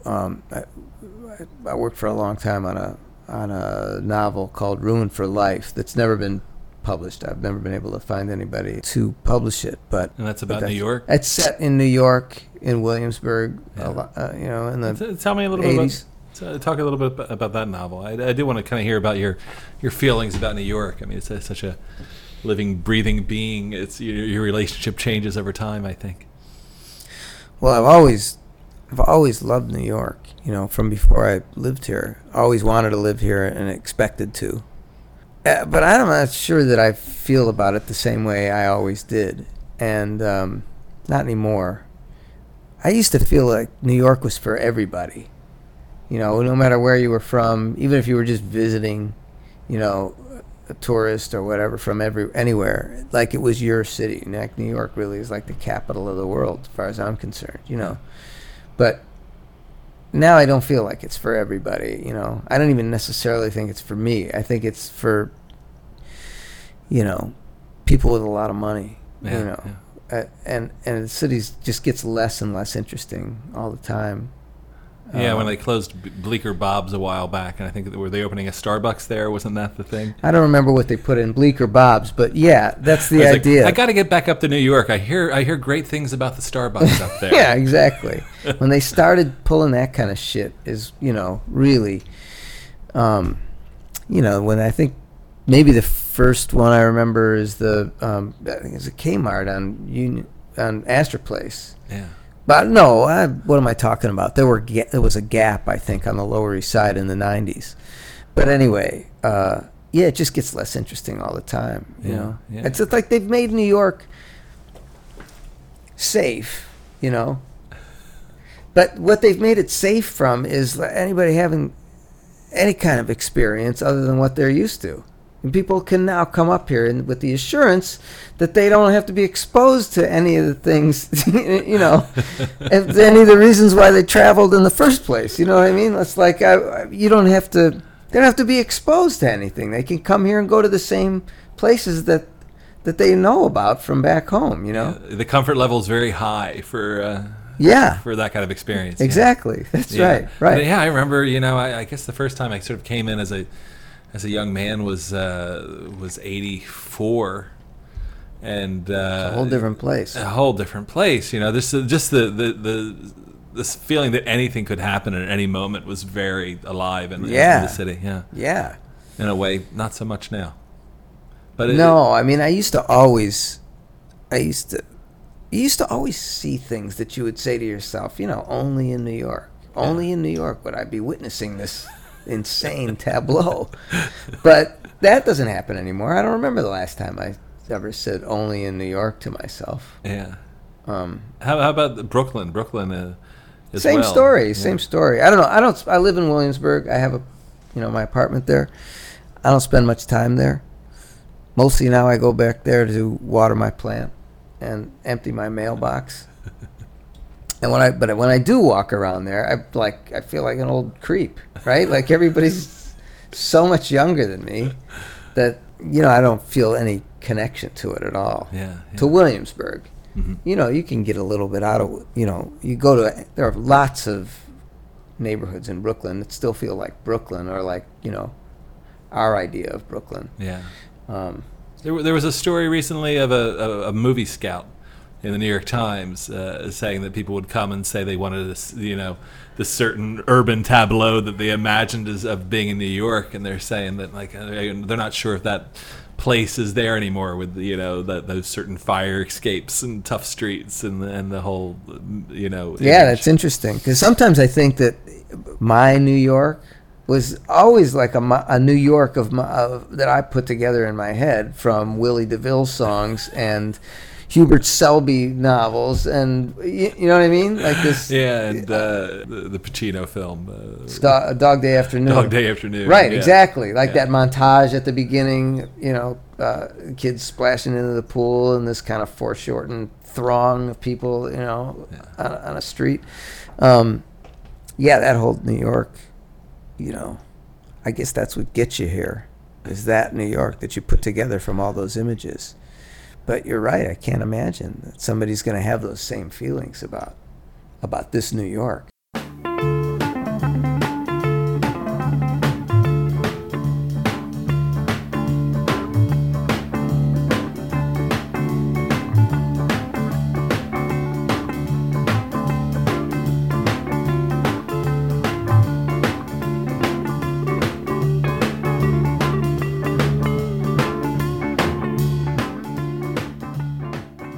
Well, tell me a little more about Ruined for Life, the novel that you wrote when you were in San Francisco. I grew up with a guy who always struck me. I sort of always remember thinking about this guy as someone that you would write about. I mean, when we were teenagers, I thought that already. You know, he was a character. As much as he was a person I knew, he was also a character. You know, not everybody does that, you know. Because he was super cool? No, because just the opposite, in fact. He's like, you know, he's a guy that gets everything wrong. He's unerringly wrong. You know, in social situations or and just about what he knows about the world. And he's also kind of a sort of self-abasing class clown. So they grow up together, him and the narrator, and then they don't really see anything of each other after high school until much later, when now the narrator is like moving back to Cleveland because he's broke and he's, you know, addicted or whatever it is. He's crashing out of New York onto his ass. He's back in Cleveland, living with his old friend, you know, his old best friend, who's also, you know, crashed in Cleveland.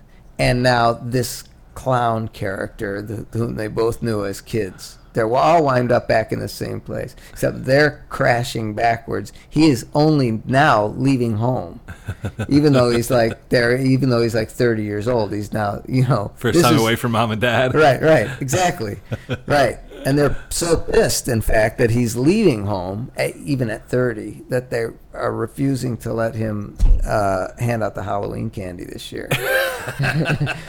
So, you know, he's on his way up, and we're on our way down.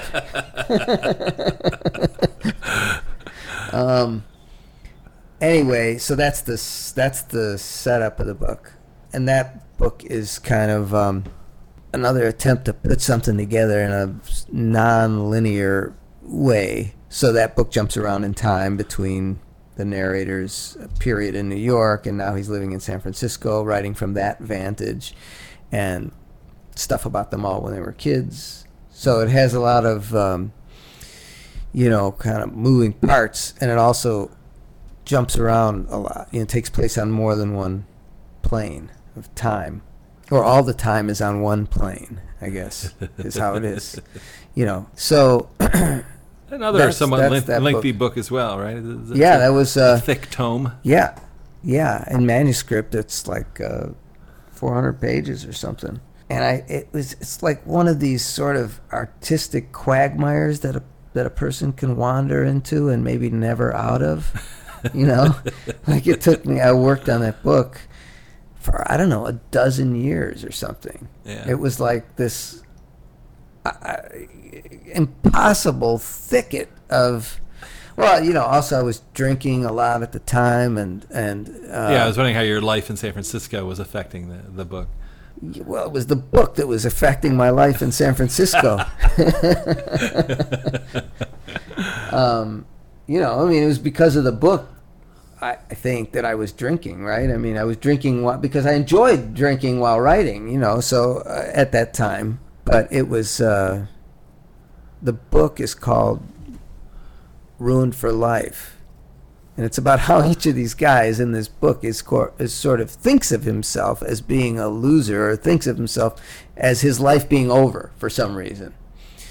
There's a passage in the book, I think, where the main character talks about he would like to move into a retirement village, or he wanted to move into the VA hospital, or what was it? No, that's the first book. That's Through the Windshield. There is a character who does move in with his mother. When she finally moves into assisted living, he goes with her at 40 or something. But this, what was I saying about these guys? Oh, each of them is kind of self-hampered, you know, self-handicapped, you know. One guy has this crippling sense of guilt over the breakup of his first marriage.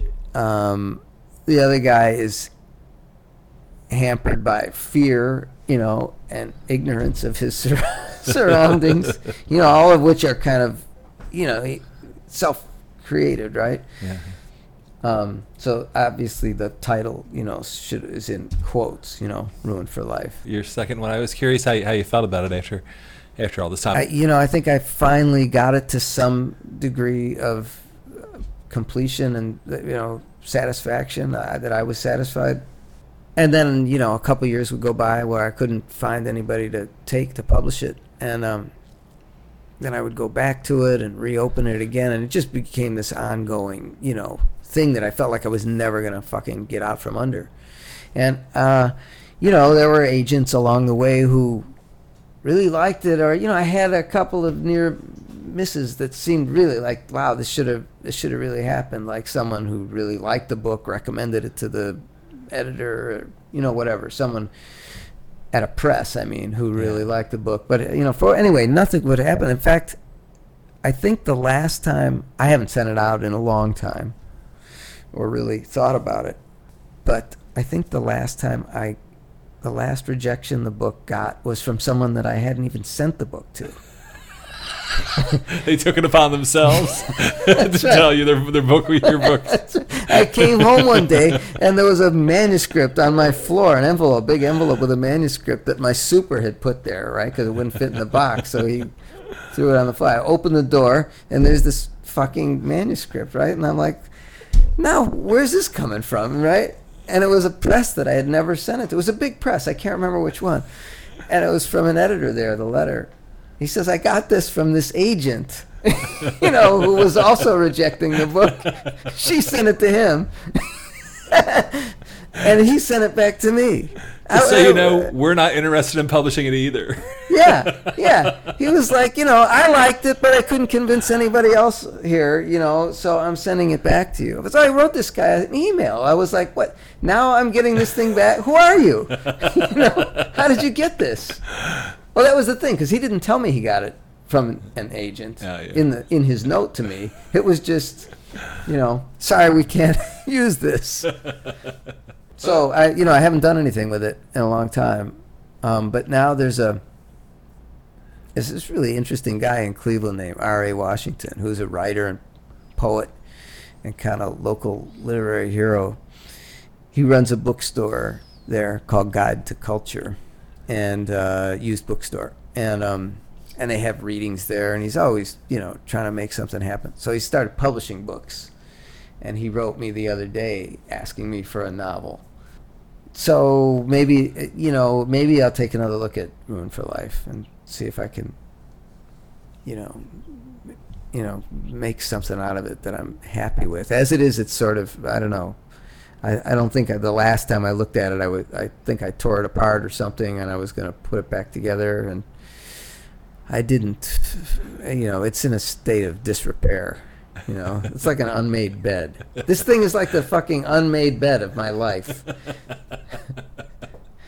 You know how you always know it's there? Like, that's what this book is, in answer to your question.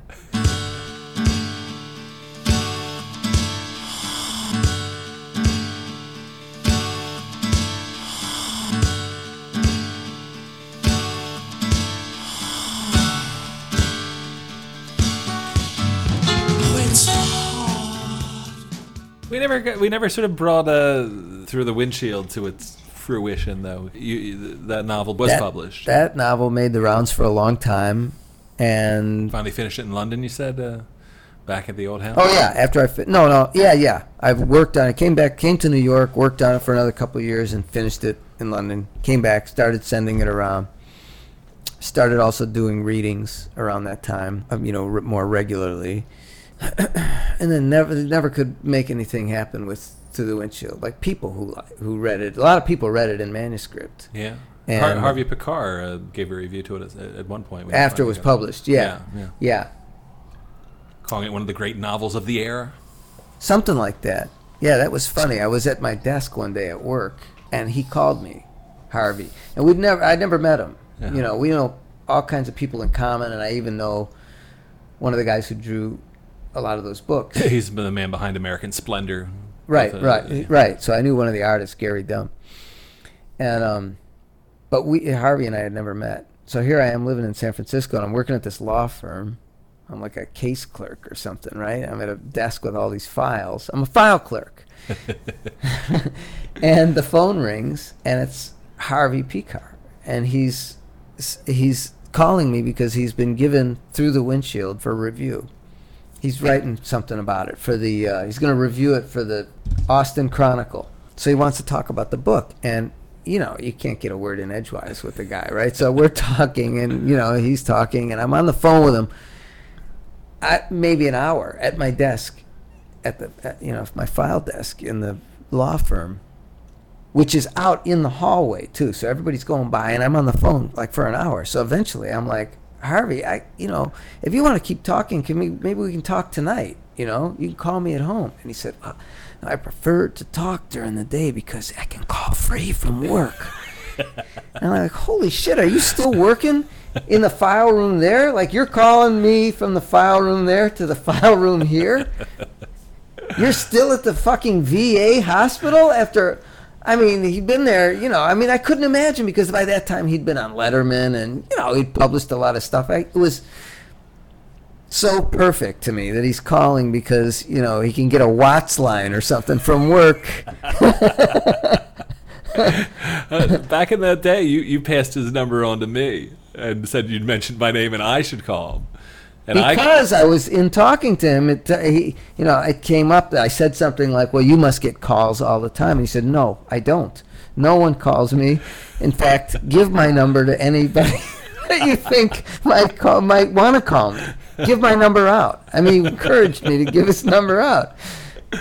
And so I called him, and I'm a big jazz fan, and the Ken Burns documentary had played at that time, and I had big disagreements with how he characterized the and jazz Harvey from the would be a 60s perfect guy and to 70s. talk to about that. Yeah, and I called him up, and he seemed very confused at first. And I said, I'm a friend of Mike DeCapity's. I'm not sure he recognized your name when I said it.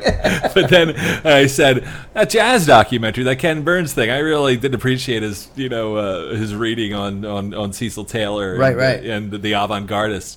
That might have been the last line I said. Exactly. For 45 minutes, he talked wonderfully about jazz, had amazing insights to give me into jazz, then said, I got to go. Give me a call back anytime, out of the blue. And after 45 minutes, hung up. Yeah, and that was it. Yeah. That's just how he was. Big influence on me as a kid, though. I mean, it was for me, it was almost one of the first depictions I saw sort of as a young man of a working class intellectual. That part's, I feel, kind of left out of the American Splendor movie, but in the comic book he talked about all the books he read and the jazz he was into. Right. It was a character you don't see very often. No, I don't remember where that. I mean, well, there are, of course, like Eric Hoffer, for instance. Yeah, but that's not fiction. Yeah. Yeah. Harvey. So anyway, Through the Windshield did get published and did get a lot of notice, a fair amount of notice. I published it myself in '98, which was a little harder to do then because, I mean, it just was. I mean, not everybody was publishing books, and there was no internet, and there was, to promote it, and there was no, Amazon. Everybody publishes books now. It was a little more unusual to publish a big novel, like that. Yeah. Not like a little poetry chapbook, but a big beautiful novel. Job too. It was a really thanks. a beautiful volume. Yeah, it came out again last year. A small press in Cleveland called Red Giant Books, because I didn't have any more. I mean, I got rid of all of my copies of the book. It sold out back then. That's an achievement. Yeah, I mean, I think so. I didn't have any advertising or anything. Got some nice reviews. Mm-hmm. Although I don't know that reviews do anything. I remember I knew that the book was going to get a review in the Sunday Chronicle, right? So I knew, because I knew the woman who wrote it, and I knew that it was going to be, on a given Sunday. And I remember thinking, and it was going to be a big review. Like, I mean, it was a half-page review with a big picture of me, too, right? So eye-catching, right? And, like everybody has this, thing about the Sunday Chronicle, right? Isn't part of it, laying in Golden Gate Park and reading the Sunday Chronicle? Right, sure. right. Yeah. And the book section, right? And so I just started thinking in the days before this, like, I mean, what the Chronicle's subscription, circulation, it's got to be 1 million people, right? Yeah. When you consider all of Northern California and Sacramento, everybody gets the fucking Chronicle, right? So I figured, if it's 1 million people that get this thing, say only 10% of it, 10% of these people, only 10% read the, book section. That's still 100,000 people. And what if only 10% of them read this piece about me? That's still 10,000 people, right? And what if only 10% of those people, you're selling 1,000 books. Yeah, I mean, I don't know if I sold one copy of that book out of that, because you can kind of tell, where when you get an order from a distributor. I mean, I didn't get any big orders from distributors. No big bump there. It was a rave review in the Chronicle, right? Didn't do a thing. Selling fiction. It's hard. It's hard. But it was a happy experience publishing the book. I mean, I eventually sold them all, and until you have a book, you don't really feel, you really don't feel like you can call yourself a writer, I mean, after a number of years, you just start to feel like a 40-year-old virgin or something, if you don't have something published. So anyway, it was I'm glad I did it. And they're like little messages in a bottle out there. Who knows where they'll drift up and who will read them, and where That's they're right. Go. That's right. That's right. Yeah, I've heard from people in unexpected places about what that book means to them. It seems to be a book that people like to reread. Yeah. And I can understand that, because it's just episodic, and it's just maybe a place that you want to go back to again. And going into it, there's no plot. The guy's already talking about the weather on page 1, you know what I mean? This book is not going anywhere. It's in the way that Citizen Kane is rewatched. That's how I like to think of it, Dan. Is that I like to think of it with the non-linear thing? And no matter how many times I've watched Citizen Kane, I'm never quite sure where it's going next. I'm never quite sure where the pieces fit together. Sure. And with your book, it's not like, right, I'm into this part of the plot now. I know how this is all going to roll out. Yeah. Right. Yeah. So, what were there any relations that were formed through publishing the book? What was the best thing that came out of publishing the book for you? One of the good things about publishing it, was then I had a reason to do more readings, and that book lends itself easily to readings, because it's it's lots of dialogue in there and just short pieces. So I started doing a lot of readings in San Francisco, and that became a regular sort of part of my thing, Well, to really give yourself a community of other writers and stuff. I think that's what writers really need. Right. Really need I didn't meet anybody in San Francisco really until I started doing that. And there's a great community there was for me. Yeah, Danny Leone. Dan Leone, yeah. Yeah, was running a series a reading series at a coffee shop in the Mission, and I did a reading there, and I met my whole next circle of friends, all just from that one reading at the Paradise. Is that what it was called? Not Paradise the Paradise Lounge. Yeah. Paradise Lounge, right, upstairs. You used to run that series, didn't you? I didn't run it. I would guest host it for Jennifer Josephs, who was the publisher of Manic Tea Press. Right. Which is still running Manic Tea Press. No kidding. Are they still in the Mission? Still, yeah. Wow. Yeah, the Paradise Lounge I think is gone, but the Manic Tea Press lives on. That's unbelievable. You'd expect the publishing house to be gone and the bar to be still there. Amber Tamblyn, the actress and Russ Tamblin's daughter, she just published a book on Manic Tea Press out of San Francisco. Memoir? No, poetry, I believe. Oh, Yeah.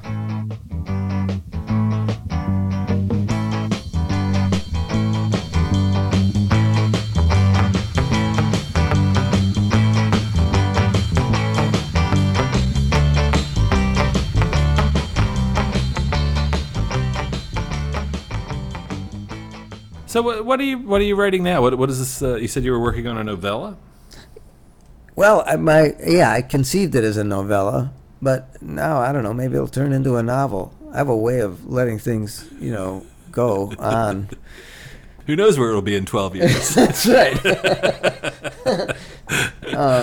So, but I very consciously wanted this to be an extension of Creamsicle Blue. So I want this to be something that's kind of modular, something that feels like it's random.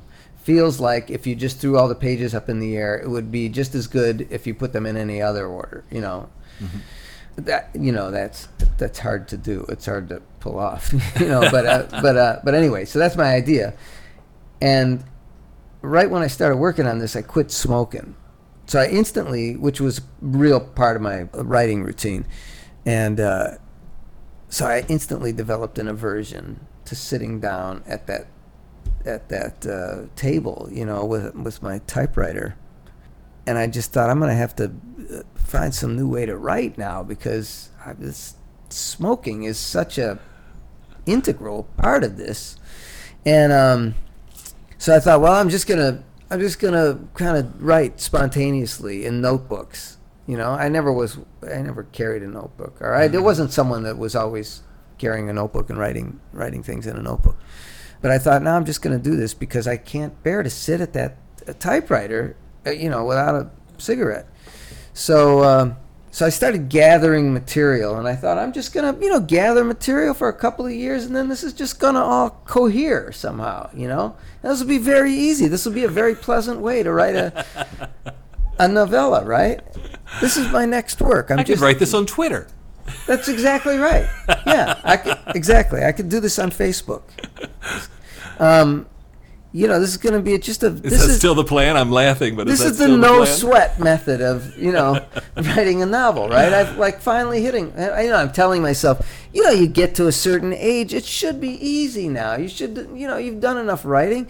Now you've finally, you found what you've always been looking for, what everyone is always looking for in writing, which is, like the magic, what's going to be the magic thing, right? The stardust that makes this easy, And so I finally found it, This is what you do. You just gather material, you sit in parks, you're a flaneur. You sit on benches, you float around in the public gardens, right? With a notebook, you stop on the way to make yourself a sandwich. You stop on the couch, and scrawl a few words that people need to hear. That's right. How's that going? Something that someone else might find useful.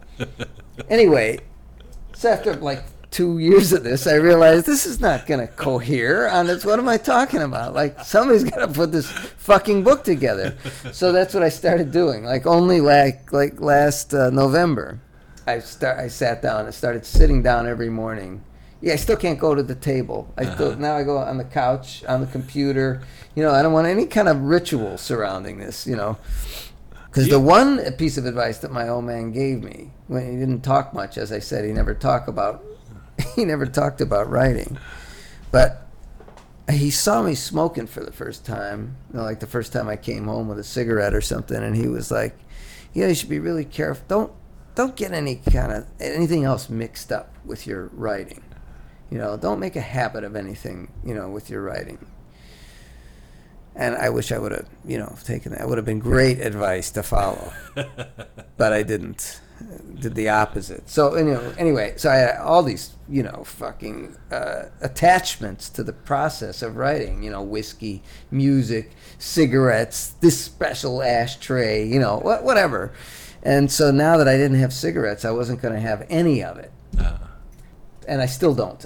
So what I'm saying is, I still can't sit at the table. Every morning now, I get up and, kind of resentfully do a little writing in the morning. Before you go to work? Before I go to work, yeah. Yeah. And I'm always happy that I did it, and it's kind of coming together. I'm looking forward to having a first draft of it done, because that's kind of when the fun, that's the fun part. Moving it around, and you've already kind of built the bridge, and now you just have to paint it. You've already done the workout. Now you just have to do the posing routine. Right. Now you just have to adorn yourself. In some way. Grease yourself down and stand the way you want to stand. Can you give me any details on It's a love story. Thematically? It's an autumnal love story. So it's about love and mortality. Let me read you a little short piece from it. I woke to the sound of a shovel scraping the sidewalk below. Last night, I'd walked her to the subway in a blizzard, which was also the year's first snowfall. Snow swirl. It snowed upward, went spiraling down side streets, broadsided you at every intersection. Someone was laughing, but you couldn't look up. Then she was laughing, standing in a drift. She had a certain pure laugh that sounded like life to me. She'd stop walking and just let it go, like we were standing in a rowboat that was going down in 3 feet of water, and it was the funniest thing ever. She was able to laugh at herself, and she did it naturally. There was no self-regard in it. And in that laughter I heard all of life, why we live, even though we suffer and even though we die, why it's still worth it. Headlights floated by. For a time, a skinny young guy fell in step with us. He was holding the remains of an umbrella over his head. He looked like he'd walked out of a Roadrunner cartoon. He asked where we were going. When we crossed the road to drop off a movie, I said, "You're on your own." We heard him through the snow, looking for a new friend. He didn't seem to have seen snow before. She said, "He must be from California." I missed her, even with her at my side. She'd turned me inside out, or I'd turned myself inside out for her. I felt like my heart was on the outside, beating. There was never enough of her. I could never get close enough, never possess her completely enough. As though there were some measure of completeness beyond complete, something new, something beyond now, something in the realm of the imagination, some essence. I felt as though maybe cannibalism was the answer, to kill and eat her right there in the snow. She claimed to feel exactly the same, but these things are hard to know. I kissed her at the subway. She was just a nose and a smile encircled by a snowy hood. I told her to hold the rail and watched her down. The walk home was desolate.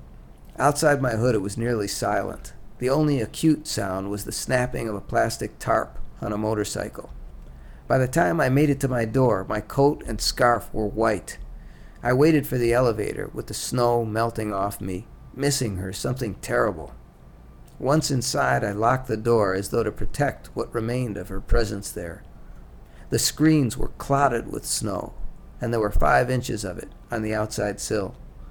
I hung my scarf and coat and gloves in the shower, dried my hair with a towel, and went to bed listening to the radiator, the room hung with orange snowlight. And this morning, I lay listening to the shovel on the sidewalk, and then silence. My heart was still on the outside, beating, waiting. Beautiful piece. I heard somebody talking recently, and they're talking about youth, and they're saying, at 20 years old, everybody's a poet.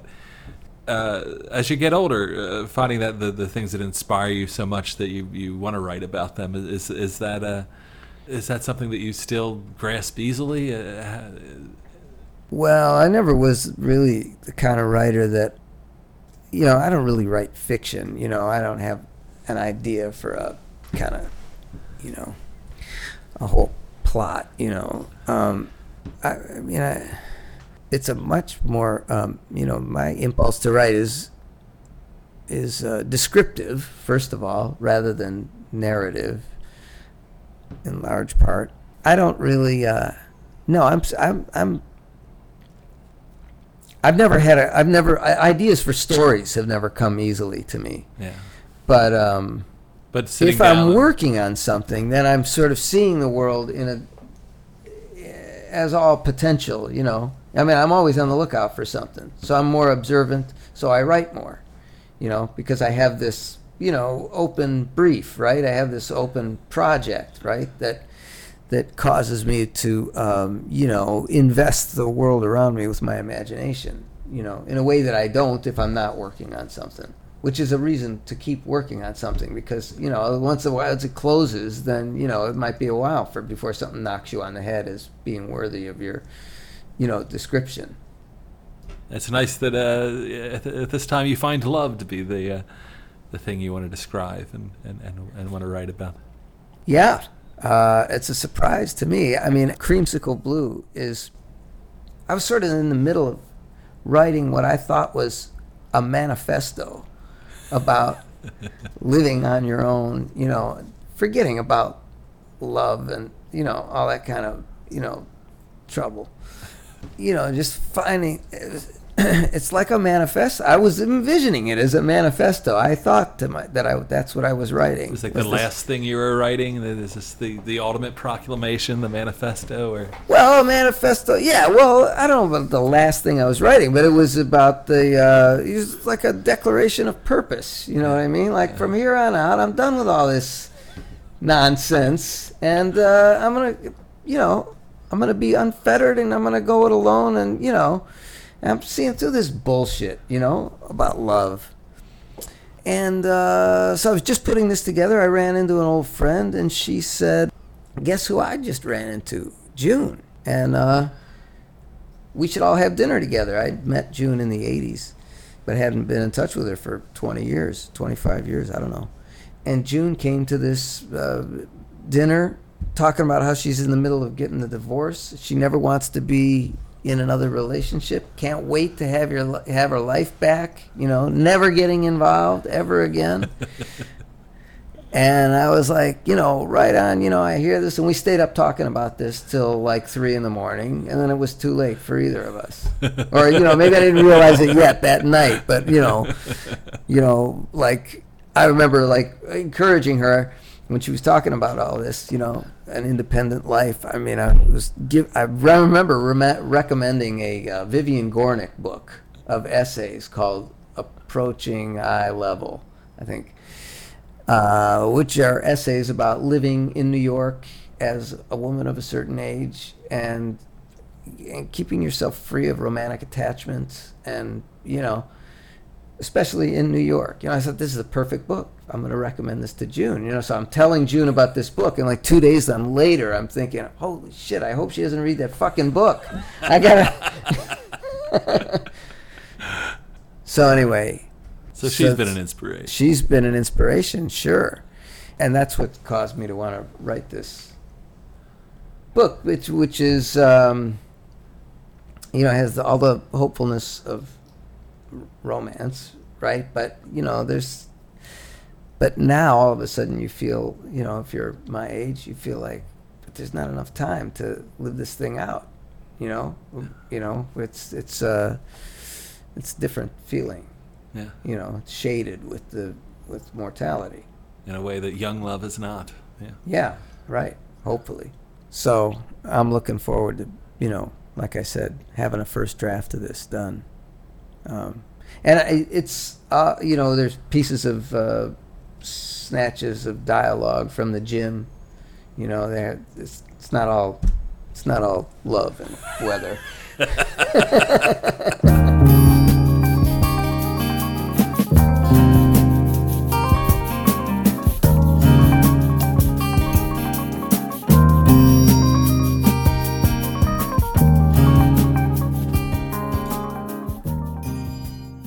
Erica and Melissa just moved to San Diego. Oh, really? Yeah, after all those years in San Francisco, They're still there. They just couldn't fucking stand it anymore. They just couldn't. Just too many assholes. I mean, that's really the reason. Yeah, I talked to some sweet young girl there who was coming in on the train. She was like 23 or something and wanted to work in animation, I think, and she was living all the way at the end of the BART line, and was someday hoping to be able to live closer to the city. But I just thought, like, that miserable thing of like moving 3,000 miles in order to live, 15 miles from where you want to be. Yeah. Yeah, just because you still have some idea of a place that's not there anymore. Be like moving to New York. Yeah, yeah. So many of the places really aren't there anymore in San Francisco. The record stores I went to, the movie theaters I went to, like, so many of those institutions really have dried up and gone. I guess it's been 15 years. It's no surprise. But, the character of that city is just changing so much. Yeah, sure is. I remember early on when they were opening some big box stores like out towards South of Market or something. yeah, and I said it's kind of like they've come from the suburbs and they're bringing the suburbs with them. And that's exactly what they do. Yeah. And that's what they've done here. Yeah. Yeah. I mean, it used to be that the most interesting people from everywhere would move to New York. Now it's that the least interesting people from everywhere move to New York, and they bring their thing with them. They bring their whole least interesting thing with them. I don't have a lot of negative feelings towards the younger generation, but I did meet one of those younger people this week that really made me, take a breath. It was a guy who had a picture of a mandolin on his arm, and I'm like, tattoo of a mandolin on his arm, and I was like, wow, that's cool. You play mandolin? I love mandolin. He's like, no, I don't play. I should probably learn someday. Oh my God. Fuck you, man. Like you felt so strongly you had a tattooed on your arm, but not so strongly you would physically have one in the real world. God. We just went up. We just spent a week in Woodstock, and we were poking around all these towns. Little towns like Hudson and Saugerties and Catskill, the town of Catskill, and Kingston. I mean, it's all the same. You can't get away from this kind of thing. Either. It's like everywhere is the same now. Yeah. I mean, those same people are up there from Brooklyn now, moving into those towns. Anyway, I don't have much to say about them. I just wish they kind of would stay out of my way with their, when I'm trying to walk down the street and they're just texting or whatever they're doing. Or, when they invade the neighborhood here dressed as Santa Claus, which is a new thing that happens every Christmas. Really? It's like waves of asshole Santa Clauses. Really? Drunk asshole Santa Clauses descending on the, below 14th Street. Yeah. We have a zombie bar crawl that happens in which people all dress like zombies and get drunk and go from bar to bar along South As if Street. they're not zombies in the first place. Yeah, really. As you get older, there's that natural measurement of our times, against their times or earlier times. That historical perspective comes in. But what is your perspective on the times we're living in right now? They do seem to be very specific and intense in a lot of ways. I don't know. Where do you think the United States is going to be in 10 years? I don't you sort of just feel like everything is just getting worse and worse, and this is like a feudal police state that we're going to wind up living in? I mean, I don't have any hope for this as a political system. Yeah. Do you? Yeah. I mean, it's just what would change it? What would change it from its course of these fucking corporate monsters running this country into the ground? There's these corporate monsters and their political puppets. What's ever going to change that? What's the countervailing force? It's like it's Right. hard to really nail what's going to put a stop to this style of life that really can't go on forever. Yeah, the extinction of the species. That's the countervailing force, or that's what's going to stop it.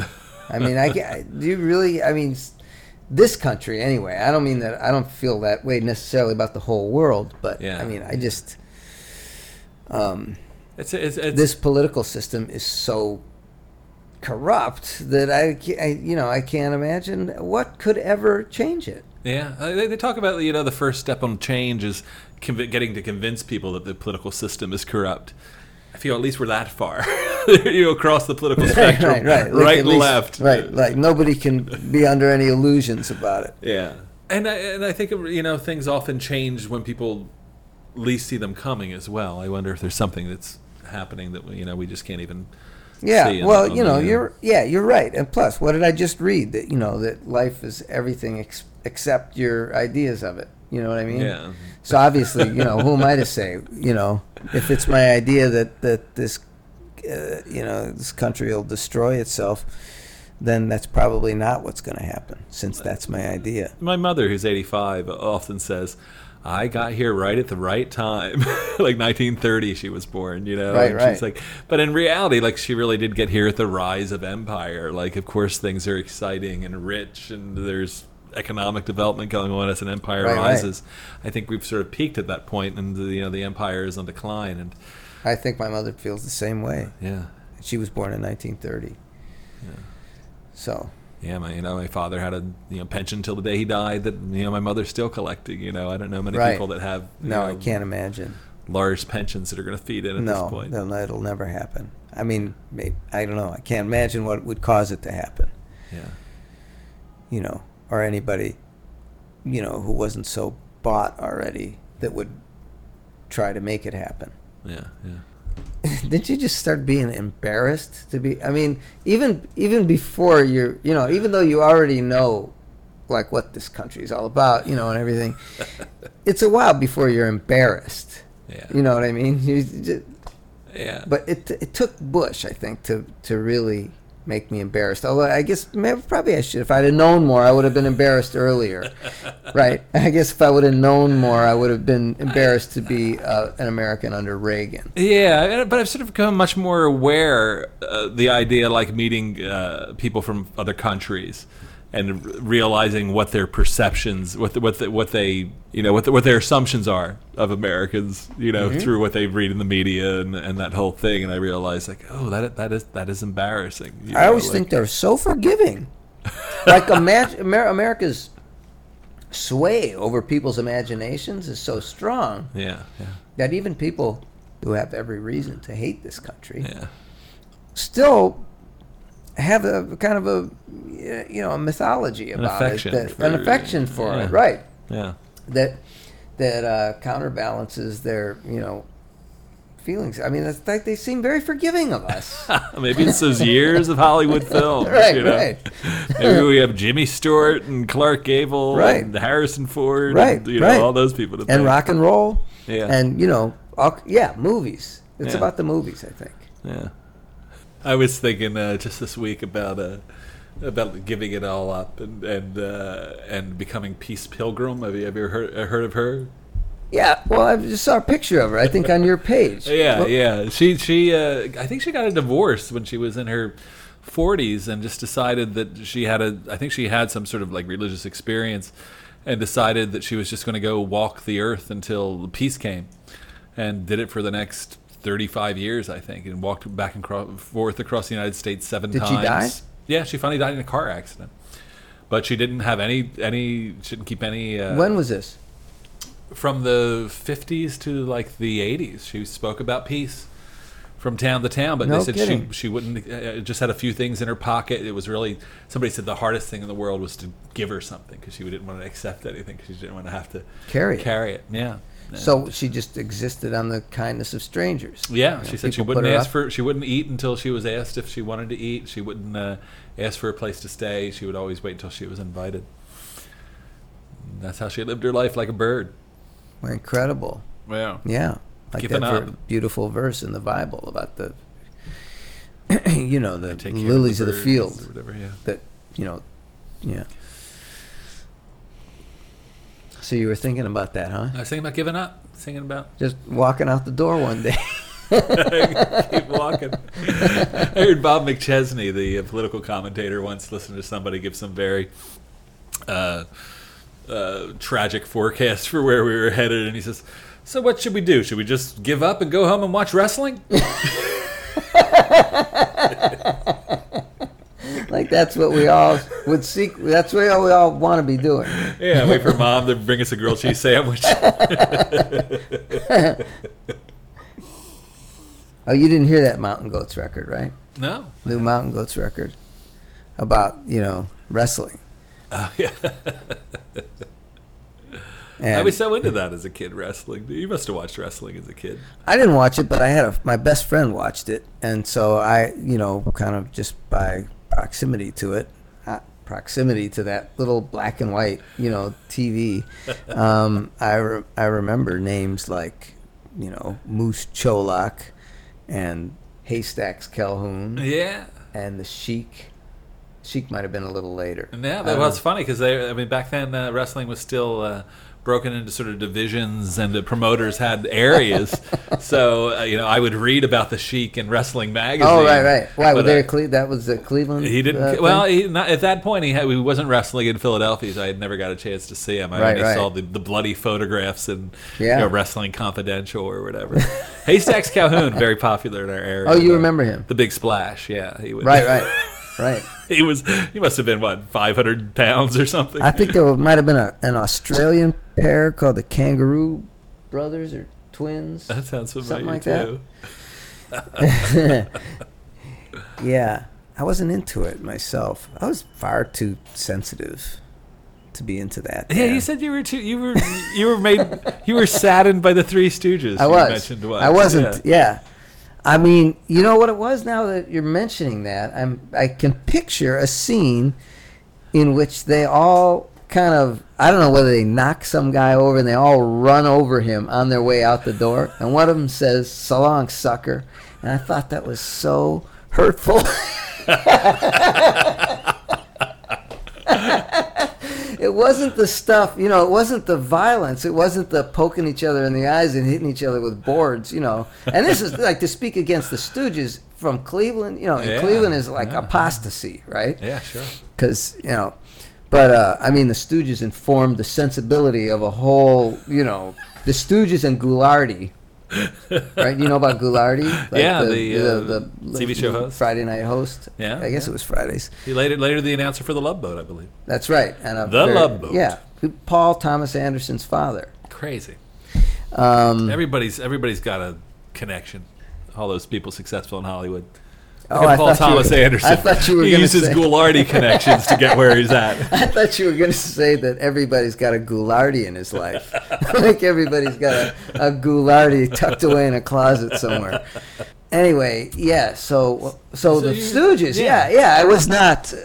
It wasn't the physical violence. It was the running over this guy and saying "so long, sucker." The way you talk about it sort of sounds like I just remembered Auschwitz. That. I just remembered that. I just remembered it. I remembered that I didn't. I knew I didn't like them when I was a kid. Because I just saw through to, these deranged old racetrack, rats. You know what I mean? Yeah. That they really looked like, right? I've showed him to my son when he was relatively young, and he was just like didn't get it, and he's like, "Who's the good guy here? Like, whose side am I on? I don't think I'm on any of these guys' side." Exactly. He summed it up in a nutshell. Yeah, that's it. I don't know. I thought I was a sensitive kid as a kid, but boy, I certainly had a taste for the Stooges and wrestling and all that. Everybody loved the stuff. Stooges. Yeah, I don't know. I just the wrestling thing. It must have looked. I never understood it as theater. I thought I would. It is theater. The only way to understand down, it. Right. To the dumbest level. Yeah. But everybody has it, right? It's across all. Everybody cultures, has this theatrical kind of thing too, right? Absolutely, yeah. There was some beautiful pictures of working class Mexican wrestlers where the women wear full dresses that are down to their ankles and stuff, but they're still jumping off the ropes and doing all that stuff. You can see on the walls here. I've got several beautiful photographs by Ted Barron, who was taking pictures documenting this scene in a very kind of noirish style in the 80s. Yeah, they look 90s. like they could be stills from the 1950s or something. Yeah, they look like stills from Night in the City or something like that. One of those, so these are from the Puerto Rican wrestling scene around Williamsburg and the Lower East Side in the 80s. So it keeps coming back. Yeah, I still get a little sad when I see the obituaries for those wrestlers who I'd watched as a You'd kid. like this record. I bet he's right. Well, he was from California, so you probably you wouldn't know his people unless from the magazine. I was an aficionado, like as a kid, like I want to learn more about this Oh wrestling yeah, who am I business. talking I better to get some here? magazines. You probably knew every obscure wrestler in the world, right? What am I thinking? Right. So yeah, you'll like that record. It's called Beat the Champ. Should we wrap this up? And, Sure. I mean, if you think we got enough. I think we do. Okay. Thanks so much for speaking to us. Yeah, thanks. It was fun sitting here with you while it gets dark outside.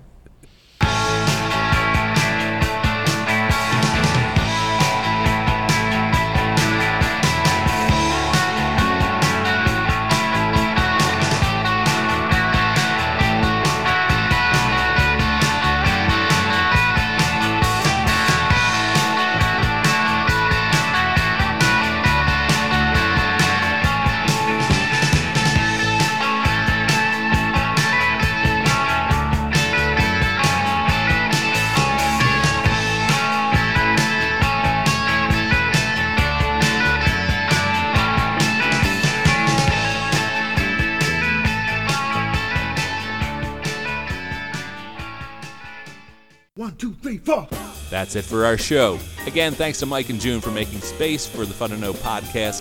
Thanks again to Frank Bellina for his technical wizardry. You can catch past episodes of the Fun to Know podcast at SoundCloud, iTunes, and Stitcher. Follow us on Facebook and Twitter. We have a musical guest waiting in the wings, so check back soon. You can catch me spinning jazz Mondays at 11 a.m. EST at WPRB Princeton. You can read my film reviews at Falker.com and check back again for more Fun to Know.